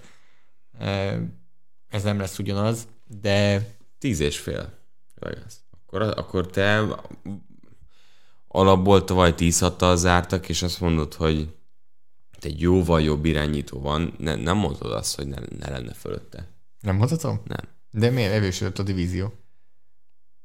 Erősödött a divízió? Hát a Cardinals éppen most... Cardinals most húztuk le, jó, Fortnite fel. Erősödött? Én azt mondom a Los Angeles Ramsre, hogy alatta és rájátszás. 10 héttel. Egyébként erősödött ez a divízió? Most igen. Őszintén. Miért? Most a Ramsen kívül, vagy a Ramsel? Hát tehát azért magával nem cseszik ki, hogy tudod, hogy ő erősebb attól a divízió. Jó, de most egész kivesszük a Ramset, és ott van a Cardinals, Fortnite, Seahawks, a tavalyhoz képest erősödtek? Igen. A Cardinals szerintem nagyjából maradt ugyanott. Akkor miért mondod, hogy 8,5 alatt marad? Mert tavaly is 8 győzelmük volt. Én azt mondod, hogy ők 8-at, így 8-9 ez rosszabb, mint a 8-8. Így van. És hát a San Francisco szerintem egyértelmű, hogy ha nem történik semmi és egészséges Garoppolo, akkor már erősödött. Ja, hát ugye ezt nem is kezeljük úgy a tavalyi évet. És igen. Nálad? Én 11-et megadom nekik. 11 úgy ott vagyunk kb. Csak pont a... Igen. Így. Én megadom nekik a 11 győzelmet. Pont azért a Cardinals-tól várok kevesebbet. De a Cardinals-tól akkor te mennyivel vársz kevesebbet? Egy 0-6-ot látsz kb. A divízióban? 7-10. De akkor egy 0-6-ot látsz kb. A divízióban? Egyet lehet összehozni, mert kell, de én akár... Hát, de akkor viszont nagyon sikeresek a divízión kívül, ha nálad az 7-10 egy 0-6 után. Kb. Hát Na, akkor az azt jelenti, hogy kb. Egy 7-4-et hoznak a divízión kívül. Várjál, hát... Igen, ez az úgy azért durva. Azt mondom, hogy nem, ez egy... Hát amúgy de... 7-10. Akár csak a 6-5 divízión kívül akár. Oké. Kb. Valami ilyesmi. San Francisco 49ers. Akkor már, ha erősödő csapatokról beszélünk, hogy tavaly 6-10-zel zártak, de irányítójuk nem nagyon maradt. Kitőjük se. Az évben Kittle sem maradt. Kyle Shanahan megkapta, tehát ha Rodgers megkapta Randall Cobbot, Kyle Shanahan is megkapta a saját Randall Cobbját, akit úgy hívnak, hogy Alex Mack. Tehát aki szélsőzóna blokkolásra kapott egy centert, akivel az Atlantában együtt dolgozott, és tökéletesen tudta ezt, nem vagyok benne biztos, hogy még mindig tudja, és nagyon sajnálom. Ugyanúgy a Jason Kelce-t, vagy Fletcher Coxot, hogy csak olyan játékosokat emlegessünk, akiket sajnálunk, hogy már nem láthatunk olyan szinten játszani. Én attól félek, hogy Alex Mack sem játszik már olyan szinten. Clevelandben is játszottak együtt. Így van, jogos. Tehát szerintem Kyle Shanahan egyik szerelmét kapta meg ide a támadófal közepére, akit a Kyle Shanahan sémára teremtett az Isten nagyjából. Igen. Hát jó, figyelj, most ez azt mondtad, azért ez a támadófal nem rossz. McGlinchey, Trent Williams a szélén. Már egy lépést kopott Mackkel, Tomlinsonnal, Wronski. Ez egy jó támadófal. Egy jó blokkoló Kittle, neki olyan, mint... Hát meg rolloutokkal nem kell, hogy ez passzblokktal nagyon jó legyen. Igen. Mert kimozgatod Trey Lance, akarom mondani Jimmy Garoppolót nyilván, és szélsőzónát eladod, ez a fal el fog vinni mindenkit szélre, főleg azok után, amikor szélsőzóna futásokkal 6 yardot átlagolsz. Igen. 2 szélsőves elkapóval, Samuel és Ayukkal. Akiket hogy használsz amúgy? Shanahan majd megoldja. Igen, ők tényleg az a gift, a pókember. Ja, igen. Teljesen. Én úgy vagyok ezzel egy kicsit, hogy hátradőlök, és kápráztasson el Kyle Shanahan, valamit találjon ki ezeknek az elkapóknak, mert ezeket az elkapókat beteszed kb. A többi offenszbe, nem valószínű, hogy így nagyon áradoznánk róluk. Nem, mert azért érzed azt, hogy bizonyos szempontból mindkettő limitált. De itt nem. Itt meg azt látod, hogy térben játszanak, és mindkettőnek az az igazi fegyvere. Azt nem tudom, hogy Mohamed Sanu hogy lett a keretben. Hát az atlantás évek megint. Tehát Kyle Shanahannek az is Atlanta. Igen. Na, és akkor a védelem. Azért itt már van változás a védőfalban. Hát nincs ott az a nagyon erős védőfal talán, mint korábban, pedig névben ott van. Bosa visszatért. Tehát megint visszatérőkről beszélünk a labda mindkét oldalán. Fred Warner próbálja megszerezni a liga legjobb linebacker címet, amitől nincs messze. Kapott egy kis pénzt, azt mutatja már. Vagy hogy adjak neked pénzt, arra gondoltál? Nekem is adhatsz pénzt. Ugye Richard Sherman távozott, még nem tudjuk, hogy hol fog kikötni, de hát nem itt. Már kedvenc játékosa azért itt van a csapatban. Tavon Wilson. Imád. Tehát azért Harmon Wilson... Az egy csoda, hogy még mindig az imádom. Tavon Wilson elképesztő. Azért ez a védelem egy picit megkopott. Ugye... Azért, mert Kinlaw nem robbant be nagyon tavaly. Igen, tehát ha Kinlaw helyén most DeForest Bucknert látnád, ja, akkor más lenne azért itt a helyzet. Igen. Ugye annól ez ugye úgy indult, hogy Armstead, Bosa, Solomon Thomas és így voltak. És jött Kinlaw még ötödiknek. D-Ford volt még ott, ugye van még. A mélység ott van. Linebacker sorban, tényleg Fred Warner mellé Greenlaw-val megvannak. A defensive back sorban ugye az volt az extra, hogy végig verette az évet. Igen, szép volt. És ez egy nagyon plusz volt nekik, és ezzel is számolnak idén. Nem véletlenül nem kell nekik, hát igen, nem kell nekik Sherman. Azért ez a secondary, ez nem egy nagyon bevetes névsor. Nem. Itt azért lehetnek problémák. Ignorálom Zoli, tehát egy... Csak szeretnék, hogy egészséges maradjon, és akkor ez egy bevetes névsor lenne. Igen. Ja, mondhatnánk, igen. Nem teszem alá a lovat így lassan hajnali egykor. Kezdjük már ledobni a láncot. Mindig mosolyog amúgy Demeco Ryans meglátom, mint defensív koordinátort. És tipikusan az, akivel tudod, az újságírók mindig már twittelik, hogy hú, ő vezetőedző lesz. Tehát, hogy Igen. már így megy a híre annak, hogy Demarco Ryans mennyire jó lesz. Ugye a San Francisco edzői kerete alapból is nagyon szeretett korábbi játékosokra építeni, hiszen azt hiszem még Miles Austin is itt volt, ebben nem vagyok biztos, de Wes Welker itt van, Demarco Ryans itt van, tehát itt azért eléggé sok a volt játékos. Nyilván Kyle Shanahan is olyan játékosokat visz, akikkel együtt dolgozott. Például ugye Demarco Ryans-szel találkozott Houstonban még, amikor Kubiak alatt volt. Nagyon durva. Tehát 10x éve lassan. Nagyon durva. És mindjárt itt elkezdünk nosztalgiázni Brian Cushingnak az újon CV-ről. Meg amikor folyt a vér az orrából, meg ilyesmi, meg amikor meddeneztünk. Meg Andre Johnson legjobb éveiről. Amikor összeverte hogy hívták a Titans-osák? Cornert. Cortland Finnegan. Az. Így de volt. Egész liga éjjenezte. Ha esetleg még nem láttátok, keresetek rá Andre Johnson és Cortland Finnegan verekedésére YouTube-on, nem fogtok csalódni. Na, de akkor még mert itt azt gondolod, hogy tovább mennénk. QB pozíció. Azt mondtad, hogy Jimmy Garoppolo rollout-olgat. Igen, ő a kezdőirányítója a San Francisco. Meddig? Ameddig el nem kezdnek veszteni? Nézzünk vagy nyernek, de rosszul játszik? játszik? Nézzük egy sorsolást. Nem lehet olyan, hogy mondjuk jól fognak játszani, de rossz Garoppolo és úgy cserélnek? De Kyle Shanahannél igen. Tehát, hogy... Amúgy teszem hozzá, hogy Kyle Shanahant imádjuk, game manager és meg hasonló dolgokban pedig amúgy nagyon sok, most már többször leszerepelt, ugye például 2 Super Bowl az eléggé előrelép, de game planningben lehet, hogy Kyle Shanahan jobb támadó koordinátor, mint vezetőedző?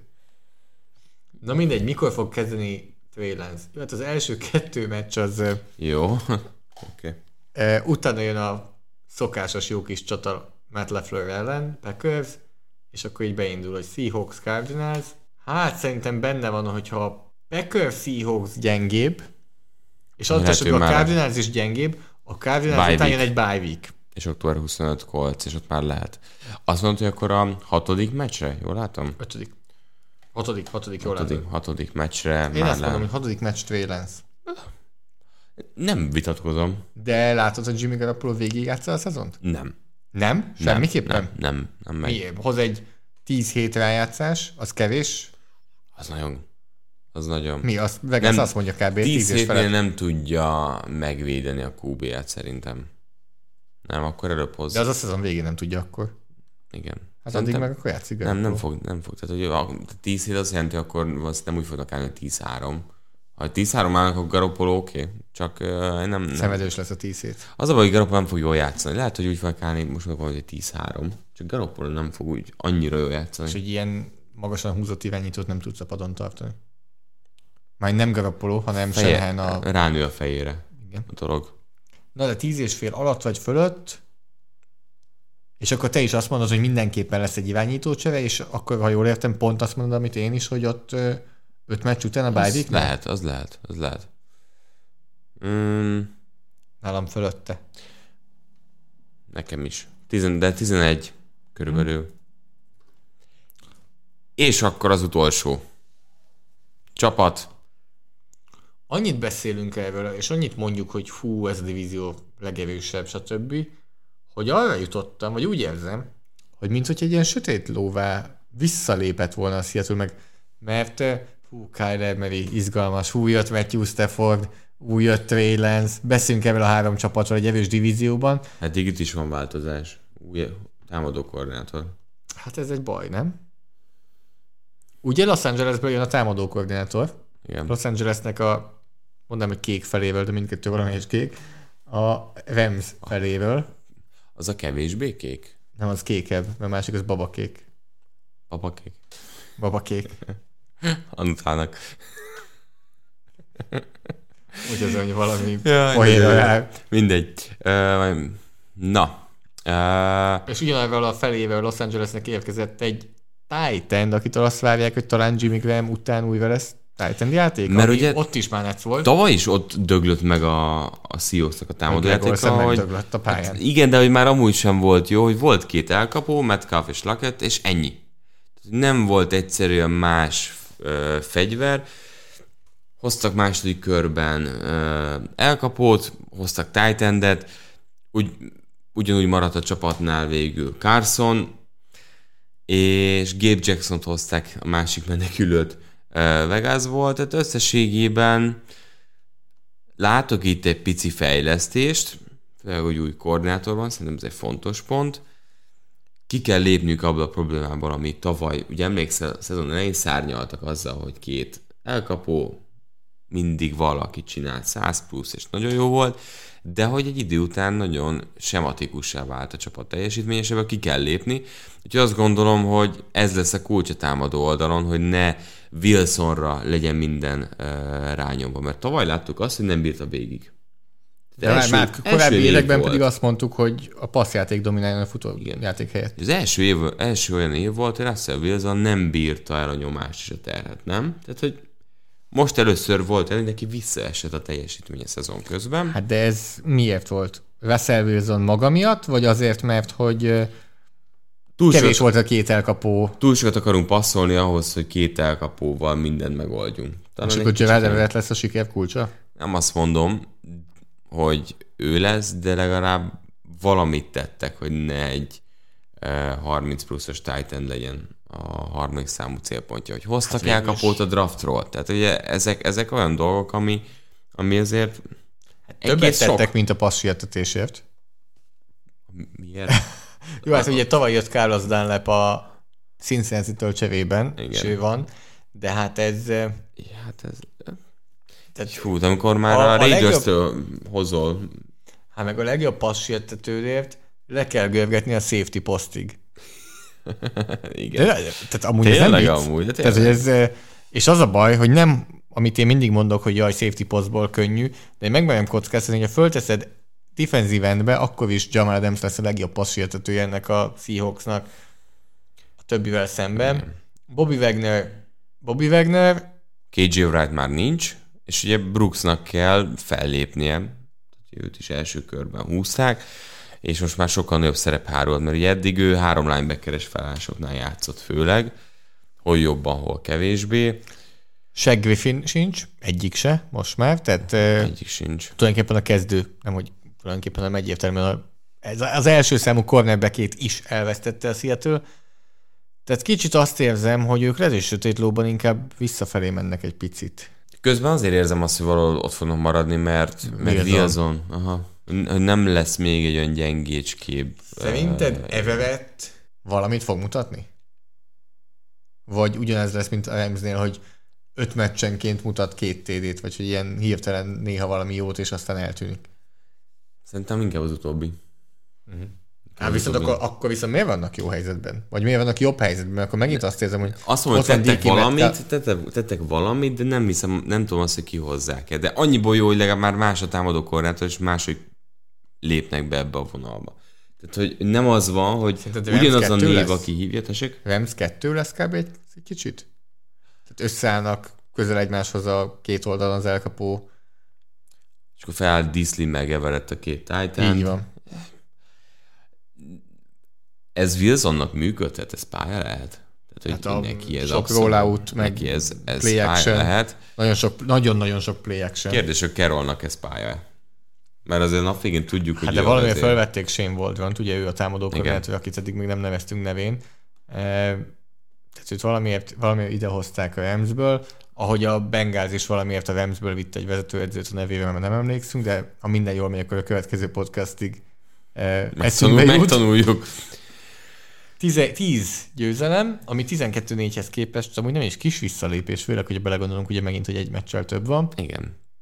Tehát ez a Vegas is akkor egy kis visszalépés. 10 hetet mond. Mindenki fölfelé megy, Seahawks lefelé. Nekem vissza pont. Az átlaghoz. Nekem pont. Pont 10. Aha. Neked? És az még becsúszik a rájátszásba? Igen. Hány csapat lesz a rájátszásban ebből a divízióból? Számomra csalódás a 3-nál kevesebb. 3. Tampa. Hát igen, Saints, 3 és a Packers. délvel 2. És igen. ott nyilván az így jól számoltam? Jól most azért kicsit bizonytalan. Jól számoltad. Innen 3, délvel 2, az északról és keletről 1-1. Így meg is vagyok. Nálam a Seahawks, hát akkor én is azt mondom, hogy pont 10. Ja. Ami azt jelenti nálam, hogy ők is 10-zel, Rams is 10-zel, 49ers fölötte, és akkor San Francisco nyeri a divíziót mindkettőnknél, vagy nálad lehet, hogy a Rams? Hát... 49ers. De mindkettőnél érzek problémát. Tehát az van, hogy egyetlen egy csapatra mondom itt, hogy stabil a 2-re. Tampa, Green Bay. Mindenhol van egy pici red flag. Ramsnél az, hogy Stafford. 49ersnél az, hogy Garoppolo. Seahawksnál most azért kibeszéltük azt, hogy azért sok kérdés. Ez az NFC azért elég moslékos lehet. Amúgy ezekért a vad tippjeidért bírlak.